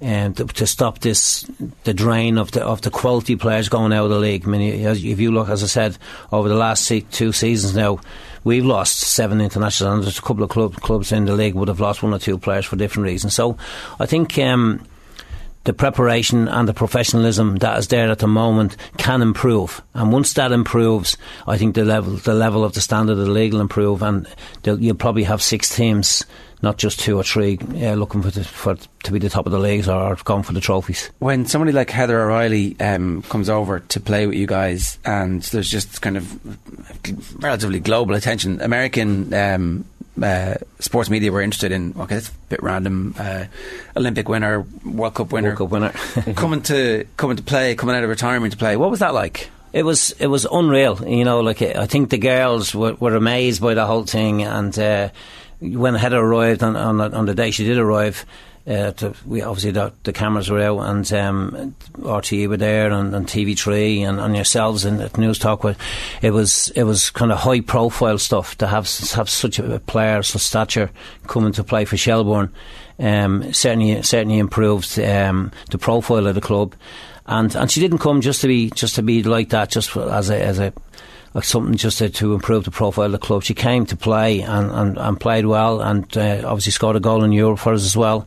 And players like her coming to the league will certainly be a great boost. And we were already talking to her about some players as well that she could maybe do a job for us. And when she does go back to America, that she could look out for players for us. And I think that's bringing that type of player into any club is obviously going to raise the profile, and she's fantastic with the girls. She's unbelievable in the dressing room and that training sessions, and certainly the young players that are there at the moment we're looking up to her. And I think when she arrived, I think everyone just looked up to her. It's amazing to have a player like her coming to play for us. Yeah, the long-term impact on the culture of like the younger players, seeing that and realising that like you're not that far away from players who have been at the very top of the game in terms of your own game and your own ambition. Yeah, I think that's when Noel King took the job and asked me to come along, and we sat down last year and we said, look, we to bring the club where we want to bring it to.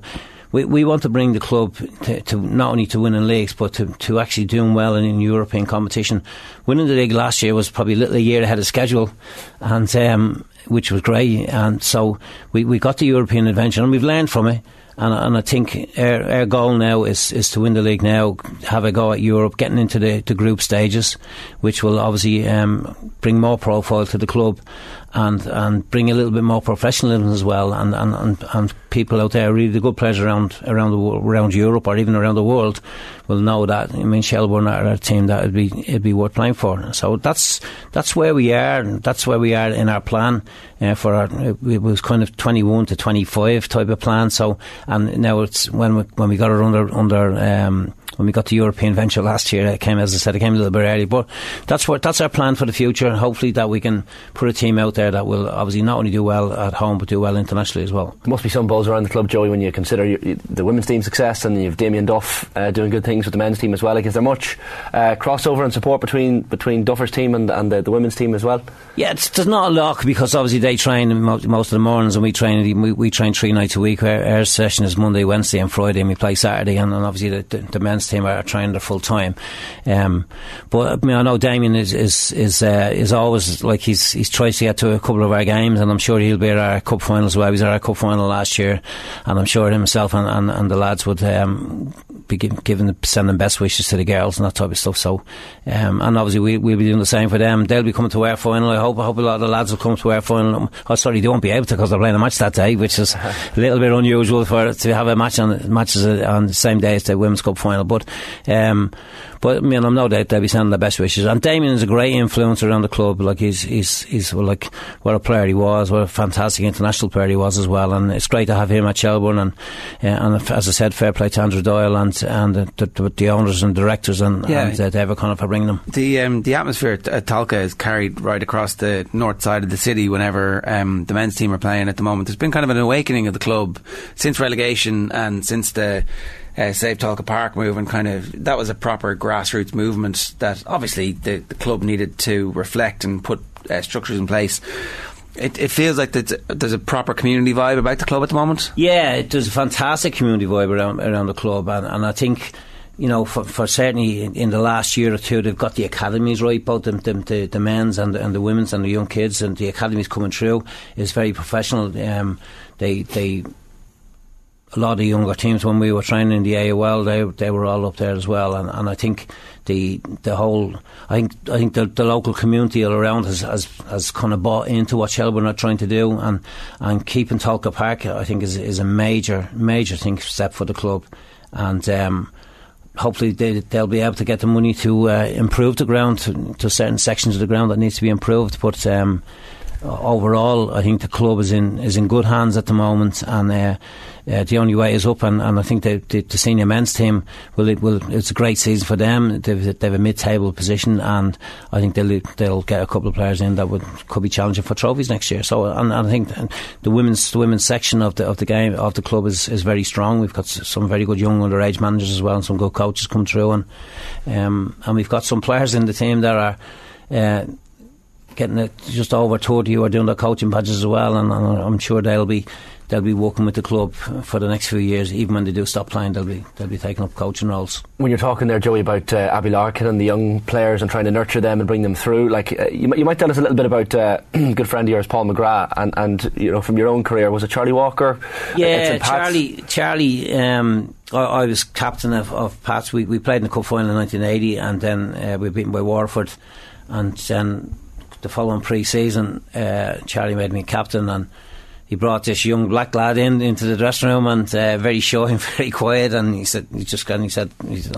came over to me and said, look, I want you to look after him. And so like I immediately went over and started talking to him and brought him in, and as I said, he was very quiet and shy, and he played like Charlie played him centre forward at first, and then played him in centre midfield, and he was just doing okay in those two positions. And there was one game we were playing, I think we were home to Limerick, and you know at the top of Pat's Way, you'd go down the steps to the dressing room the old way into the old dressing rooms, and Charlie called me and he said, look, we said the lad McGrath, he hasn't been doing great and all that, and I said, Charlie, you're playing him in the wrong position, play him centre half with me, he needs someone talking to him in his ear and that type of stuff. And Charlie said to me, well, if he doesn't do it today, he's on his bike. That was the board of directors were not happy, but he came and played centre half that day with me, and he was immense, he was fantastic, and straight away that first game, just a centre forward he didn't do great, at midfield he didn't do great. But then when he played centre half, like, he was a big storm. His headers used to go 30-40 yards up the pitch, and his reading of the game was fantastic. And then he had me shouting in his ear behind him at the time, so anything he didn't get, I cleaned up at the back and made the sweeper's job nice and handy, having Paul McGrath in front of you. And he just went from that game on, he was immense. He was getting player of the month, and his tackling, his famous tackling was someone getting ahead of him and then just getting around him, winning the ball, and player would go up in the air and over and off he'd come with it. And he became an unbelievable player within a couple of weeks. And that quick, yeah. I kind of got from that stage where Charlie was saying, well, if he's not doing it today, he's on his bike, to how long can we keep him? Being like, all of a sudden he's getting player of the month, and English clubs are interested in him and all that time. And I said it to Charlie a few weeks later, I said, we won't have him for long. I said, like, there's definitely going to be English clubs taking him. And he was a Chelsea supporter, but he Man United were interested in him, and I think there was one or two other clubs interested in him as well, and obviously, you know, we know he went to Manchester United. But how long was he at Pats? I don't know. He was literally a season and a bit, I think. Yeah, a season and a bit, and then all of a sudden it's Manchester United. And but then, like, I was on the phone to him all the time when he was over to Manchester, and he told me, like, they're not paying me much more than I'm getting between his job here in Dublin and his job with it, and the few bob he's getting all Pats. Man United weren't offering him much more, which seemed a little bit crazy to me. And I was, because Charlie had gone over and the chairman had gone over, and I said, well, make sure he's look after him and get him a good deal. And but Ron Atkinson came into the room, and after they had a chat and they talked about the money and all that type of stuff, and he said, oh, well, if you want to go back to Pats. And he went, that was the only word he said to him, and he went, no. So he obviously agreed to sign then. But look, he was always going to be excuse me, he was always going to be a top player, and his rise to stardom, what didn't take too long. And I mean, obviously the Manchester United crowd talked to him big time, and then obviously, like, the few years of Manchester United, he had a bit of success, and I went to the Forge Cup final. He had sent me tickets over, and my brother went over. And unfortunately, other things happened, as we all know, like, along the way. The kind of drinking thing, himself and Norman Whiteside and Alex Ferguson didn't like it, and I think he knew he wasn't going to be too long there at Manchester once Alex Ferguson took over, and he phoned me one night and said that Alex Ferguson wants him to, because of all his knee injuries and all that, to actually go, like, maybe pack in the game and take out the insurance and that type of stuff. And I said, don't you dare do that, you know, like, you've still a lot of years to go, especially with the international team as well. And with that, Graham Taylor from Aston Villa came in from, and like, what an unbelievable 5 seasons after, like, first 3 or 4 seasons with Aston Villa.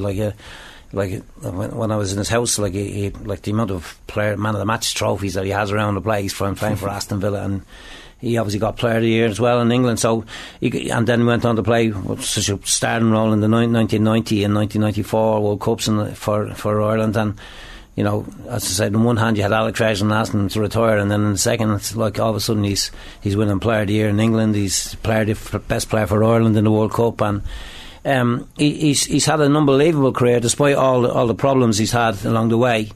He's had an unbelievable career, and he's, you know, when you talk about some of the best players that's ever played for Ireland, he'll certainly be in that top 10. I'd say he's at the top. I'd say he's right there at Roy Keane because of what he did in the World Cups, you know, like, and because of the problems, the knee injuries and all that, like, yeah, he's had a lot. I mean, you know, the amount of problems that he's had with his knee, and at Aston Villa, he spent more time in the gym than he did on the pitch, because it was always, and they looked after him really well, and like he was kind of wrapped in cotton wool type of stuff. That's the way they treated him at Aston Villa, and there was a lot of games where he didn't feel right with his knee, and, you know, the physio had done a bit of work on him, and he'd say, I don't know whether I can play today, and the physio would talk him in, no, you're okay, and he'd get man of the match, you know, that type of stuff. So I think the problems with the knees and obviously his early coming up as a kid in the foster homes and all that, you know, there was a lot to do what he done, coming through all that kind of foster home situation and that type of stuff, was immense. And what a great story. And I think most people that would have read his book would know that, like, it wasn't always like sunshine and glory. There was a lot of hard times along the way, and for him to overcome all that and be the player he was fantastic. In terms of the best players you played against, like, I was looking at your time with Dundalk, 87, Ajax, the Cup Winners' Cup champions. Like, I was looking at the Ajax team there last night. I mean, Van Basten, Frank Rijkaard, a 17-year-old Brian Roy, like 40 odd thousand people there as well. Like, what was that experience like? It was unbelievable. I mean, it was the one time in like that you get as a League of Ireland player to be a full-time player for a week, because you're going away early in the week and you're staying in nice hotels and you're training and in the daytime rather than 2 nights a week and Saturday morning and playing Sunday. It was like it was us being professional week. And then when we drew Ajax, we said, Johan Cruyff the manager, and all the players you're talking about, Frank Rijkaard, I think Dennis Bergkamp was only a sub, but we trained the night before on the pitch, and it was like someone was at the knitting all the grass together. It was so tight and so lovely. It was like a carpet, and because we were playing. Sometimes you could play in our season, and you go down to Waterford, to Kilcona Park, and there'd be muck, and you put your foot in, and your football boot would nearly come off. And so to come to this fantastic manicured pitch was unreal. And then we played obviously the next night, and it was the first time I've seen these big flags that come down on the top of the heads of people, and behind one of the goals it nearly takes up the whole stand. And it was amazing to see this coming through. And then all of a sudden we're playing against these unbelievable international. I mean, they had 8 full-time international, full Holland internationals in their starting 11, and it was like Rijkaard was unreal, and Arnold Muren was playing, who had been at Man United, right? Rijkaard one side and Muren in the centre, and then you had Neeskens and Van Skip, and like unreal. And the captain of Holland was the captain of Ajax as well, and it was like, but it was like they had the ball all the time. We were just defending. I think I headed about 300 balls out, like diving headers and this, because they'd come to the area in our box and they wouldn't shoot. They'd go out wide and get in and try to get, because we were tight with nearly all 10 players, and Alan O'Neill nearly in the 18-yard box.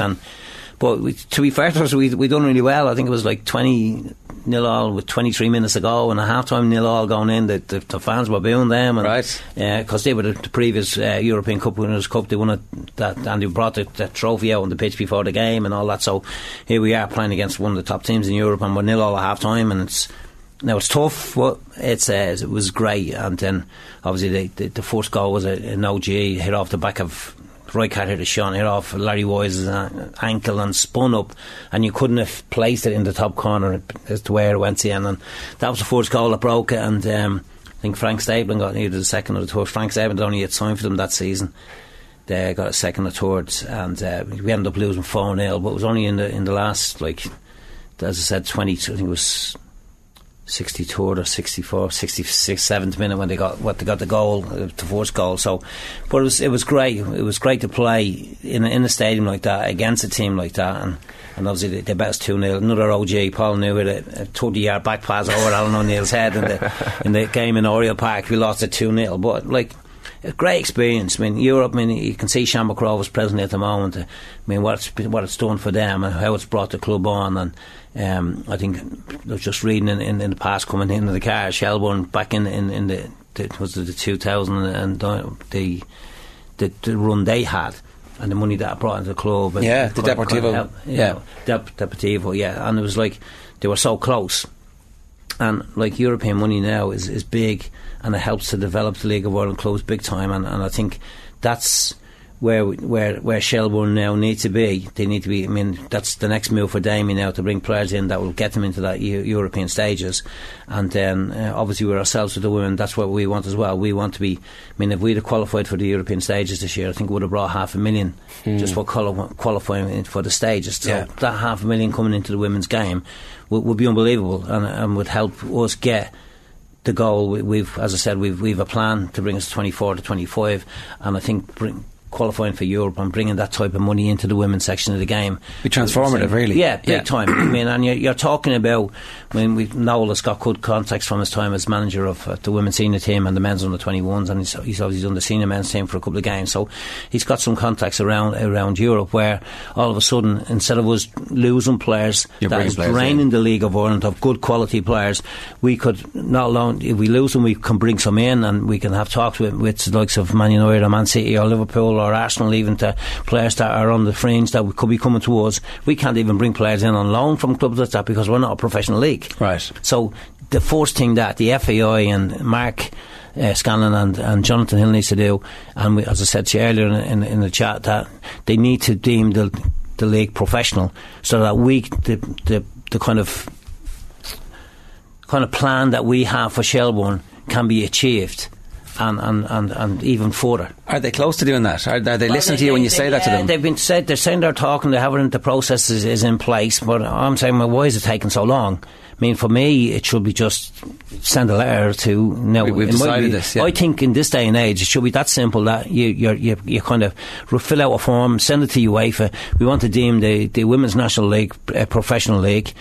And let us get on with it then, because we want our teams to be able to achieve like high positions in Europe. Not only that, but we also want another competition for the women's football. I mean, the men's have 3 competitions. They've got the European, the Champions League, the Conference the League, UEFA League and the Conference League as well. So, and the women only have 1. So, I mean, whoever finishes runners up in our league should be going into a European competition. Whoever wins our FAI Cup should be going into a European competition. And that's where the FAI need to be. They need to be having those conversations so that we can bring this league on.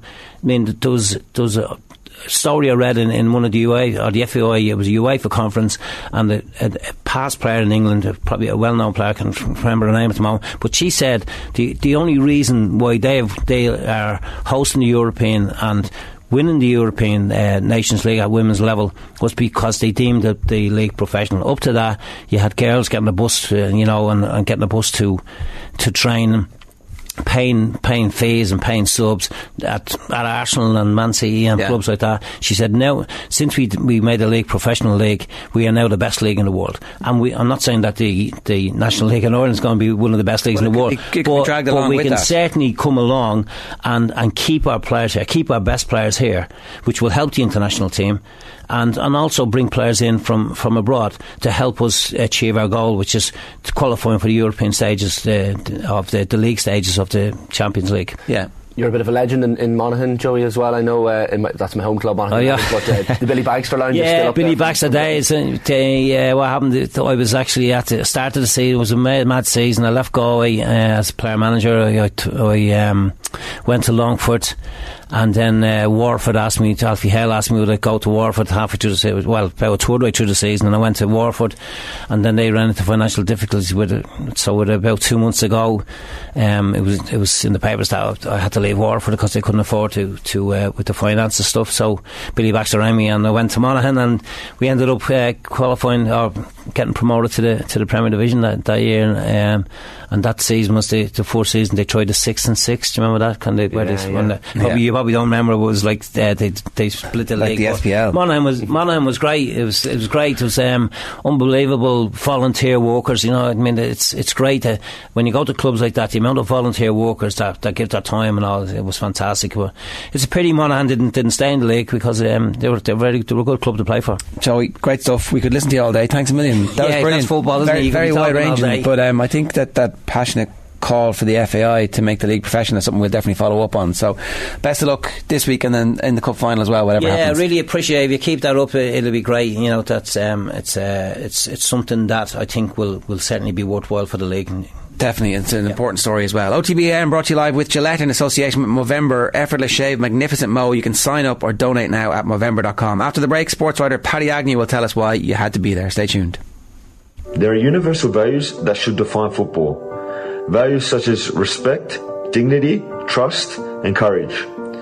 When we represent our nation, we aspire to embody these values.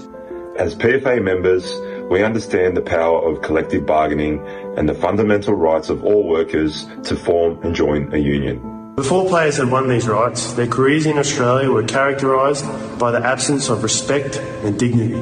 It is for these reasons we must speak about the situation in Qatar. Over the last 2 years, we have been on a journey to understand and learn more about the situation in Qatar. We are not experts, but we have listened to groups such as Amnesty, FIFA, the Supreme Committee, the International Labour Organisation, FIFPro, and most importantly, the migrant workers of Qatar. We have learned that progress has been made both on paper and in practice. The kafala system has largely been dismantled, working conditions have improved, and a minimum wage has been established. Whilst the reforms established in Qatar are an important and welcome step, their implementation remains inconsistent and requires improvement. We have learned that the decision to host the World Cup in Qatar has resulted in the suffering and in the harm of countless of our fellow workers. These migrant workers who have suffered are not just numbers. Like the migrants that have shaped our country and our football, they possess the same courage and determination to build a better life. As players, we fully support the rights of the LGBTI plus people. But in Qatar, people are not free to love the person that they choose. Addressing these issues is not easy, and we do not have all the answers. We stand with FIFPro, the Building and Woodworkers International, and the International Trade Union Confederation, seeking to embed reforms and establish a lasting legacy in Qatar. This must include establishing a migrant resource centre, effective remedy for those who have been denied their rights, and the decriminalisation of all same-sex relationships. These are the basic rights that should be afforded to all and will ensure continued progress in Qatar. This is how we can ensure a legacy that goes well beyond the final whistle of the 2022 FIFA World Cup. One that football can truly be proud of. One that football can truly be proud of. One that football can be truly proud of.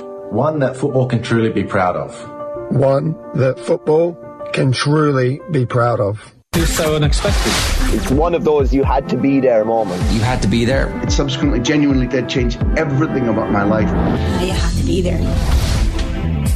Right, I'm very excited about this. Paddy Agnew joins us for this week's episode of You Had to Be There. Paddy, how are you? Good morning, Ger. I'm sorry we're a bit late here. We got carried away there with the stories of Paul McGrath's first defensive centre-back partnership, which is a little slice of history. You have many slices of history in your 5 selections here, and I'm very, very jealous, particularly the early ones here. Your first one is Diego Maradona in Naples in April in 1987, a game against Fiorentina. Tell us about this.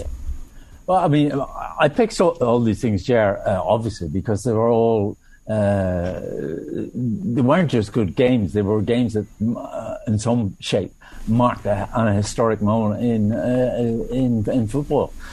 And for me, also, I think we all tend to feel the things that we saw when we were young were always better than anything you see today. So they have huge significance for me because I spent a lot of those early years following Diego Armando Maradona down in Naples. Now that day, the day of, we're talking about May 1987, I remember as we pulled into the train station in Naples, I was sitting in a carriage with a couple of American tourists, and they looked out the window and said, "Oh, goodness, what's happening?" Because the entire Naples was decorated in blue flags, and we had big posters all over the place saying, "We are the champions." I mean, they weren't actually the champions yet, but they were taking it for granted they were going to win.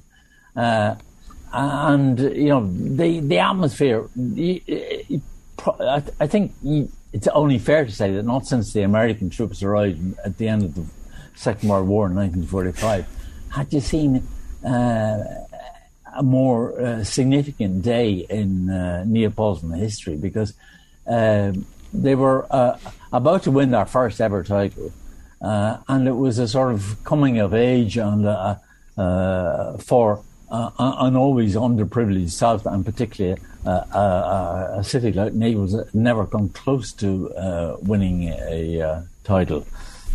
When did you move to Italy, Paddy? No, I moved to Italy in 1986, December 85, January 1986. And Maradona was already there, and he was already doing extraordinary things.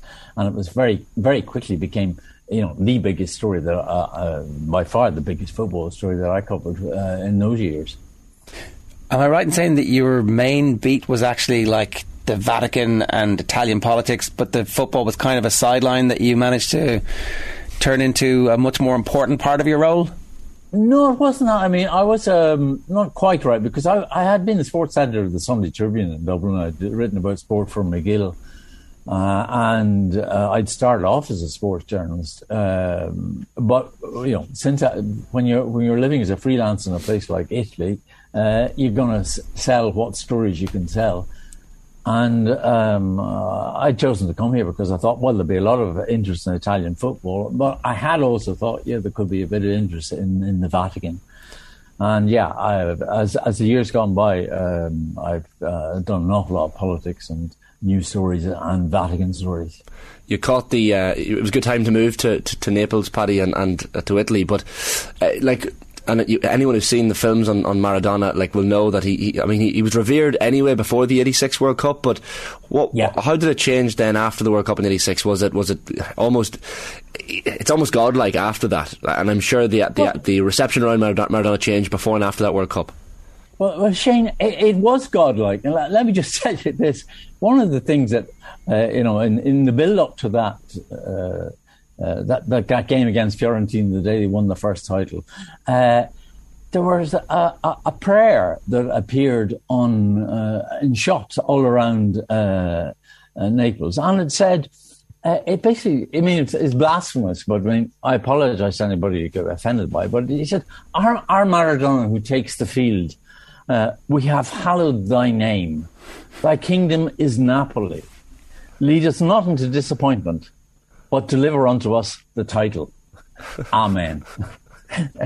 I mean, he was, he was a godlike figure to I think a lot of the Neapolitan fans. Pope John Paul II was the Pope at that point, wasn't he? So he was a football man. I think he was a goalkeeper when he was younger. So I don't think he would have called it blasphemous. I think he would have understood, Paddy, potentially.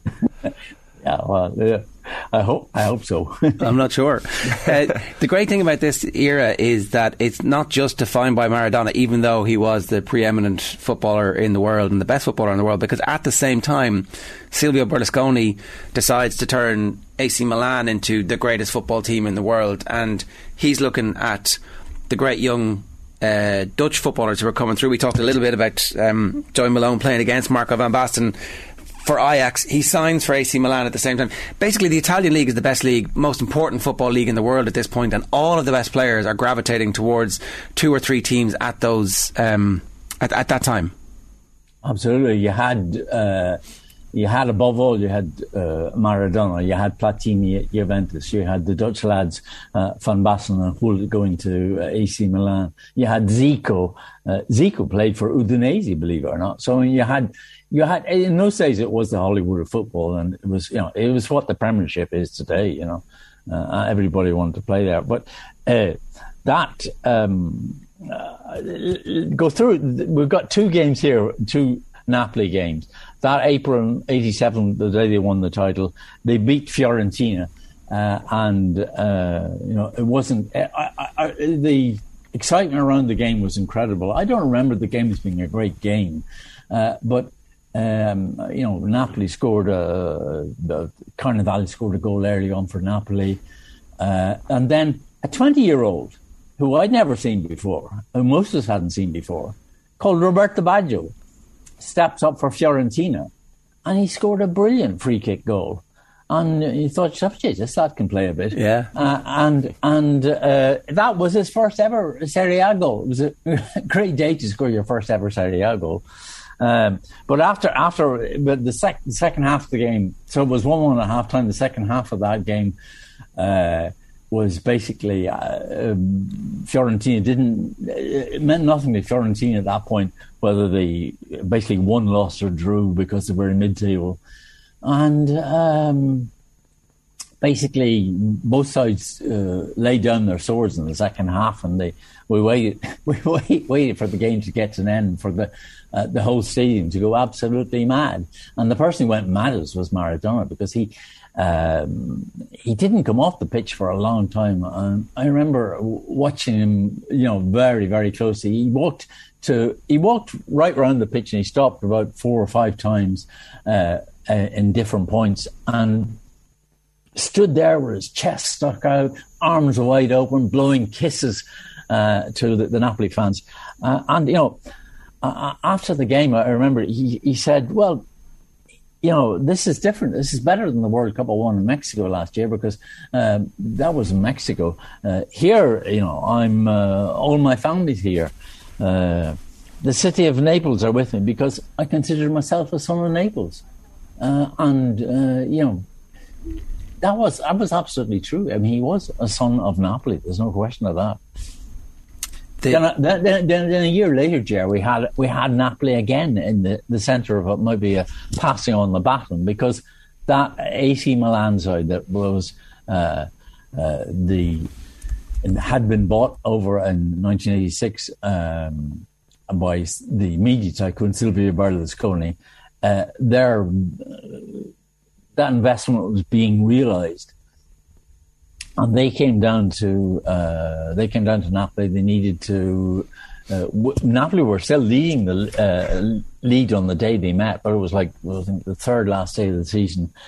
But they were a very, very good team. Virtus got a goal for them very early on, and then Maradona scored a fantastic free kick to make it 1-1. And then we got into the second half, and we had 2 sort of similar moments.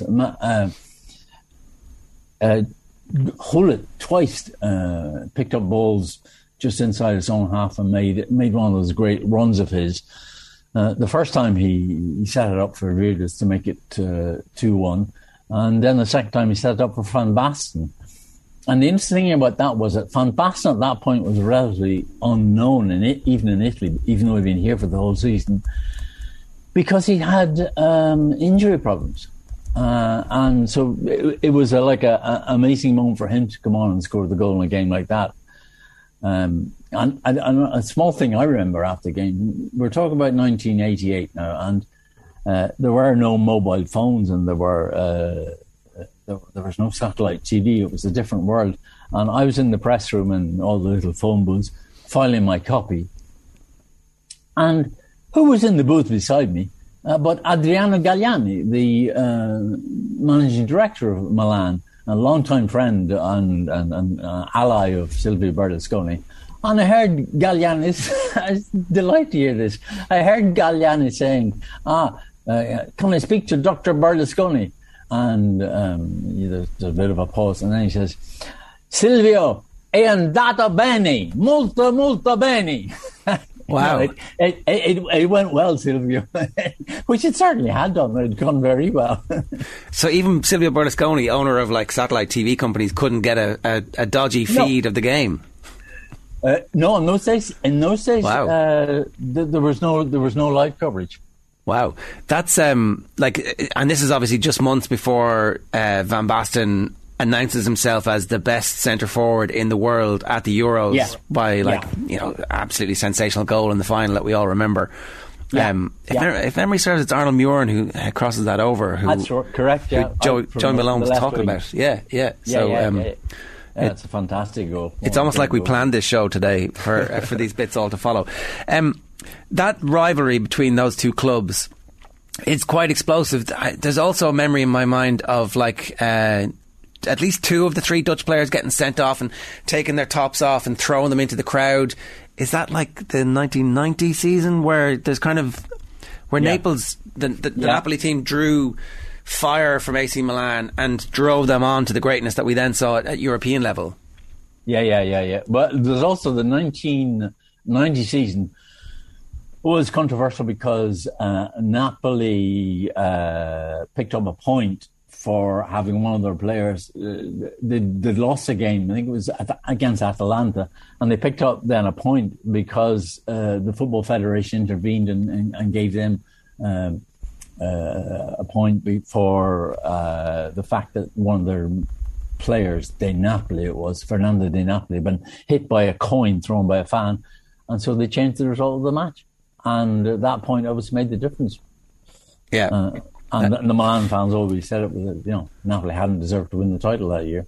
I can see why that would lead to certain bad blood. Certainly did, yeah. And curiously enough, Jeff, it's worth pointing out that that rivalry is still very strong. The two strongest sides in Italy at the moment are Napoli and AC Milan. And, both have done very well in the Champions League again this week. Napoli are sensational to watch at the moment. Napoli are sensational. Yeah, one of the most exciting teams in world football at the moment. Let's move on to that night in Turin, where I think Roy Keane's legacy in world football terms is sealed. Like, we obviously, from an Ireland perspective, think of the World Cup qualifying campaign, his games against Portugal and Holland in particular. But for Manchester United fans, this is the high water mark. Yeah. Can I tell you something again on a personal note? I've been here since '86. I'd never seen Roy Keane play. It was the first time, one of the few times actually, was at the stadium to see him play. But that was a remarkable game because few teams come to Turin, go 2 goals down after 10 minutes, and live to tell the tale. But there was a funny thing about that game because even when they were 2-0 down, you had the suspicion, you had the feeling that they weren't out of it. And, sure enough, they had, they played some very, very good football. And, by halftime it was 2-2. It was York and, who was scored the other one? Cole, I think. Cole, yeah. Andy Cole. Yeah. But I mean, the man who put them back in the game was Keane. It was he scored the first goal. That's right, yeah.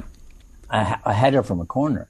And Keane was involved in everything United were doing. I mean, he was he absolutely in control of the midfield. He was absolutely...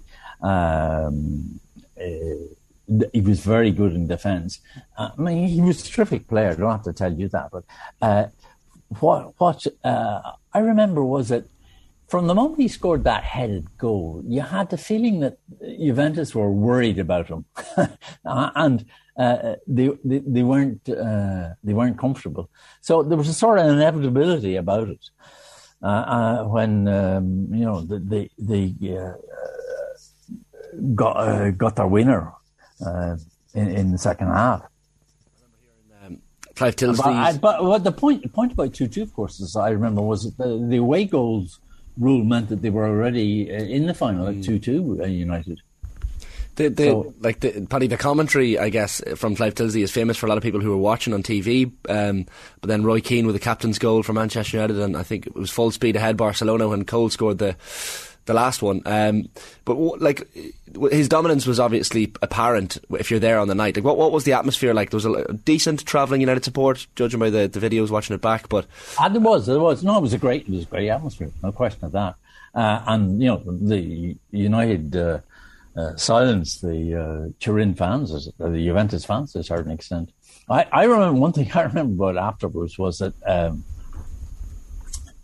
when the players came out, we got to talk to Roy Keane, and I remember, he got a second yellow card and he had to miss the final against Bayern Munich, and anybody in that situation, you wouldn't have been surprised if they'd said some unpleasant things about the referee, or they had expressed their huge disappointment in not being at a final. For God's sake, I mean, it would sicken you. But Keane was very self-controlled. He was very fair. And he said, I remember him saying, the great thing is, okay, I knew this would happen coming here. I've said it before, I'm not going to tiptoe through matches, which was a great version of Roy Keane. He's never tiptoed through any match in his life. Or anything. But, he said, I remember saying, I knew before the game that a booking could rule me out. But I can't do anything about that now. And it doesn't matter. I'm delighted that we're the clubs in the final in Barcelona against Munich. Can I just point out as well to everybody, the midfield that he was up against was captain Antonio Conte, Didier Deschamps, Edgar Davids, Angelo Di Livio, and Zidane dropping in to pick up balls deep. Behind Pippo Inzaghi. So, decent, No, it was a fantastic Juventus team. It was a good team. So you had to be on your A game to defeat them. I think one of the things that I think the pace of that Man United side sort of caught a number of your European rivals off guard that season. They played with a lot of pace. They knocked it around very fast, and York in particular up front gave Juventus a lot of problems that night. Yeah, Keane's athleticism was explosive in a way that maybe people don't really notice, because he gets the ball from the centre back, he passes it to the right back, he gets it back and he passes it again. But it was explosive in over 10-15 yards, which gave him, when he was running past a centre midfielder or past a defender, all of a sudden, hang on, how did he get there? So, Paddy, I've got to move on. Your last two selections are both international football. The first one is June 2000 at the Euros, and it's France versus Spain. I don't remember this too much. What was the story here? Well, no, one of the reasons I stuck this one in is because I was thinking a lot of people wouldn't have seen it, but I was lucky to be at the game. It was an absolutely fantastic game. France beat Spain 2-1. It was one of those games in which you just couldn't believe the quality of the football you were watching. In particular, Zidane again, it was the great French side of the day, Zidane opened the festivities with a fantastic free kick goal. Mendieta then got a penalty for Spain. It was, and then Djorkaeff got a fantastic goal just before half time. Djorkaeff, who was playing for Inter at the time, and throughout then the second half, it remained that way until we were actually in injury time when Spain got a penalty and they could have taken the game into extra time. Raul took the penalty and he blasted high over the bar, and France had gone through. But the reason I picked that game was the drama of that. Missing that penalty at the end, the excitement of it, but just the quality of the game. And I remember talking to Mark Lawrence afterwards, I said to Mark, God, Mark, I don't know. I mean, I don't know much about football, but that looked to me like an absolutely fantastic game. And he said, oh God, that was a tasty one. That was a very, very good game. I mean, there was a lot of quality there. But, you know, if you look at the film of the game now, one thing, well, I'm sure will make Manchester City fans amused. You see a certain Guardiola playing really well in that game.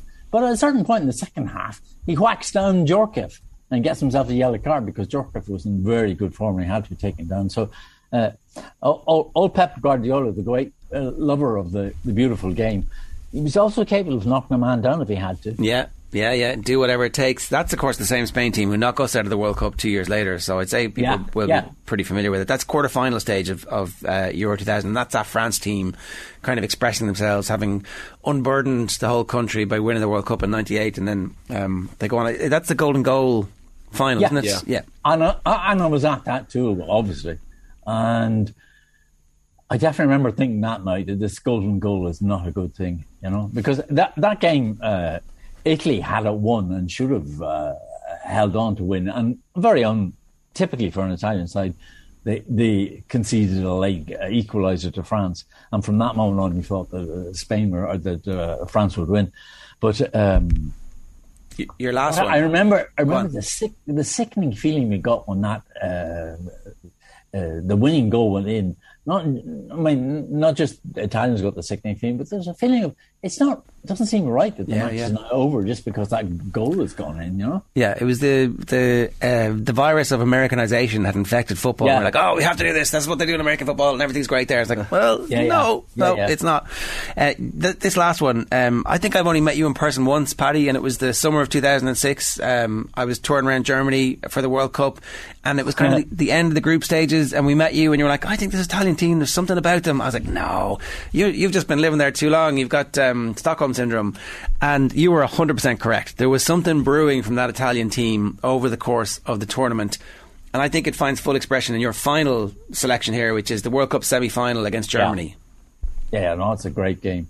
But let me tell you one thing, Ger, about my prediction. I wrote a book that year, Forza Italia, about Italian football, and it came out just before the World Cup. And in my last, in the original version of it, my last chapter, I imagined the World Cup final, and I had France playing Italy in that World Cup final in my book, right? And my editor said to me, "You're an idiot. You can't do that. France and Italy won't get to the final. For God's sake, you can't. We'll look stupid." And I thought about it and thought, well, he's probably right. I suppose they won't get the final, but I did think Italy would do quite well. However, he took it out when I wrote a less outrageous final. But that night, though, at the Westfalen Stadium in Dortmund, you know, was I don't know how many of our listeners have been to the Westfalen Stadium, but it's one of the great stadia of European football and German football. It's a tremendously big stadium, tremendous atmosphere. And watching Germany playing a World Cup semi-final there, you know, Italy were up against it. It was a serious battle. And it was very, very tough. And that team, that Italian team, surprise, they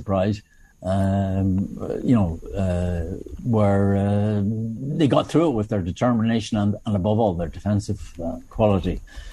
Now, if you want to pick out an outstanding player that night, I'd pick out Cannavaro. Their captain, their central defender. But, you know, one of the things I'd forgotten about, that game was I looked at the highlights of the match last night and I'd forgotten that both the goals in that game came in the last 2 minutes of extra time. Yeah. It's Grosso. Yeah. We were all getting ready for the penalty, weren't we? And Grosso's, it's probably the best celebration you'll ever see in person, Paddy, as well. The famous run down the sideline with the hands outstretched, the most Italian of celebrations, and he's in tears as well. It was unbelievable. It was fantastic. But you know, right? There's another reason why I love that, because that match, the second goal, the goal in the 120th minute, was Del Piero, and that came from a German corner. Cannavaro burst out of the area and knocked it forward. Totti picked it up. He knocks it wide to Gilardino, and Gilardino then plays a really clever sort of no-look pass to Del Piero, who curls it beautifully past Lehman, I think was the goalkeeper, for the second goal. And what I remember about that was, I don't know if you remember, but the disappointment of Euro 2000 when France had beaten Italy. One of the disappointments of that game was that Del Piero in the second half of that match had the chance to wrap it up for Italy, and he'd missed it. And he got slagged and criticised, and people are always reminding him how you didn't win the European Championship for us in 2000, etc., etc. Well, he laid that ghost that night in Dortmund because he sealed up the World Cup for them. Yeah, and what a final that was with Zidane and the headbutt as well. My recollection of the night specifically wasn't, you picked a defender and a forward. The two midfielders, that Andrea Pirlo and Gennaro Gattuso, I think it's the greatest game Gattuso's ever played. He was sensational, but Pirlo, there was just this magnetism that they were able to control the ball and take the sting out of the Germans and the German crowd, who kind of were not fully behind the team at the start of the tournament, and then all of a sudden had kind of erupted. They got behind them, yeah, and they didn't expect to go that far, and here all of a sudden they were on the brink, and it was like, typical Germans. But the whole sting was just taken out of them by the two geniuses in midfield as well. So that's also on my list of you had to be there. It's all-time great sporting. Absolutely. Pirlo, I mean, I'm glad they mentioned Pirlo because he was like the great genius of that Marcello Lippi side. He was a wonderful player, he did. Do you remember his penalty against England in the European Championships? 2 years later, Paddy, we're unfortunately out of time, but that was an absolutely brilliant episode of You Had to Be There. Thanks so much for sharing those with us. You're most welcome. It's so unexpected. It's one of those you had to be there moments. You had to be there. It subsequently genuinely did change everything about my life. I had to be there. Stick that stadium on your bucket list. Really? Yeah. So at the international games, they closed the terrace, so it's actually smaller capacity, but the atmosphere was still unbelievable. Jeez. Like, it was the best fan stadium. Yeah, that was the best. What city is that? Sports event? Munich, Dortmund. Sorry, right? Yeah, of course. That I've ever been in or at. Right, OTBAM brought to you by Gillette in association with Movember, effortless shave, magnificent Mo. You can sign up or donate now at Movember.com. OTBAM with Gillette in association with Movember, effortless shave, magnificent Mo.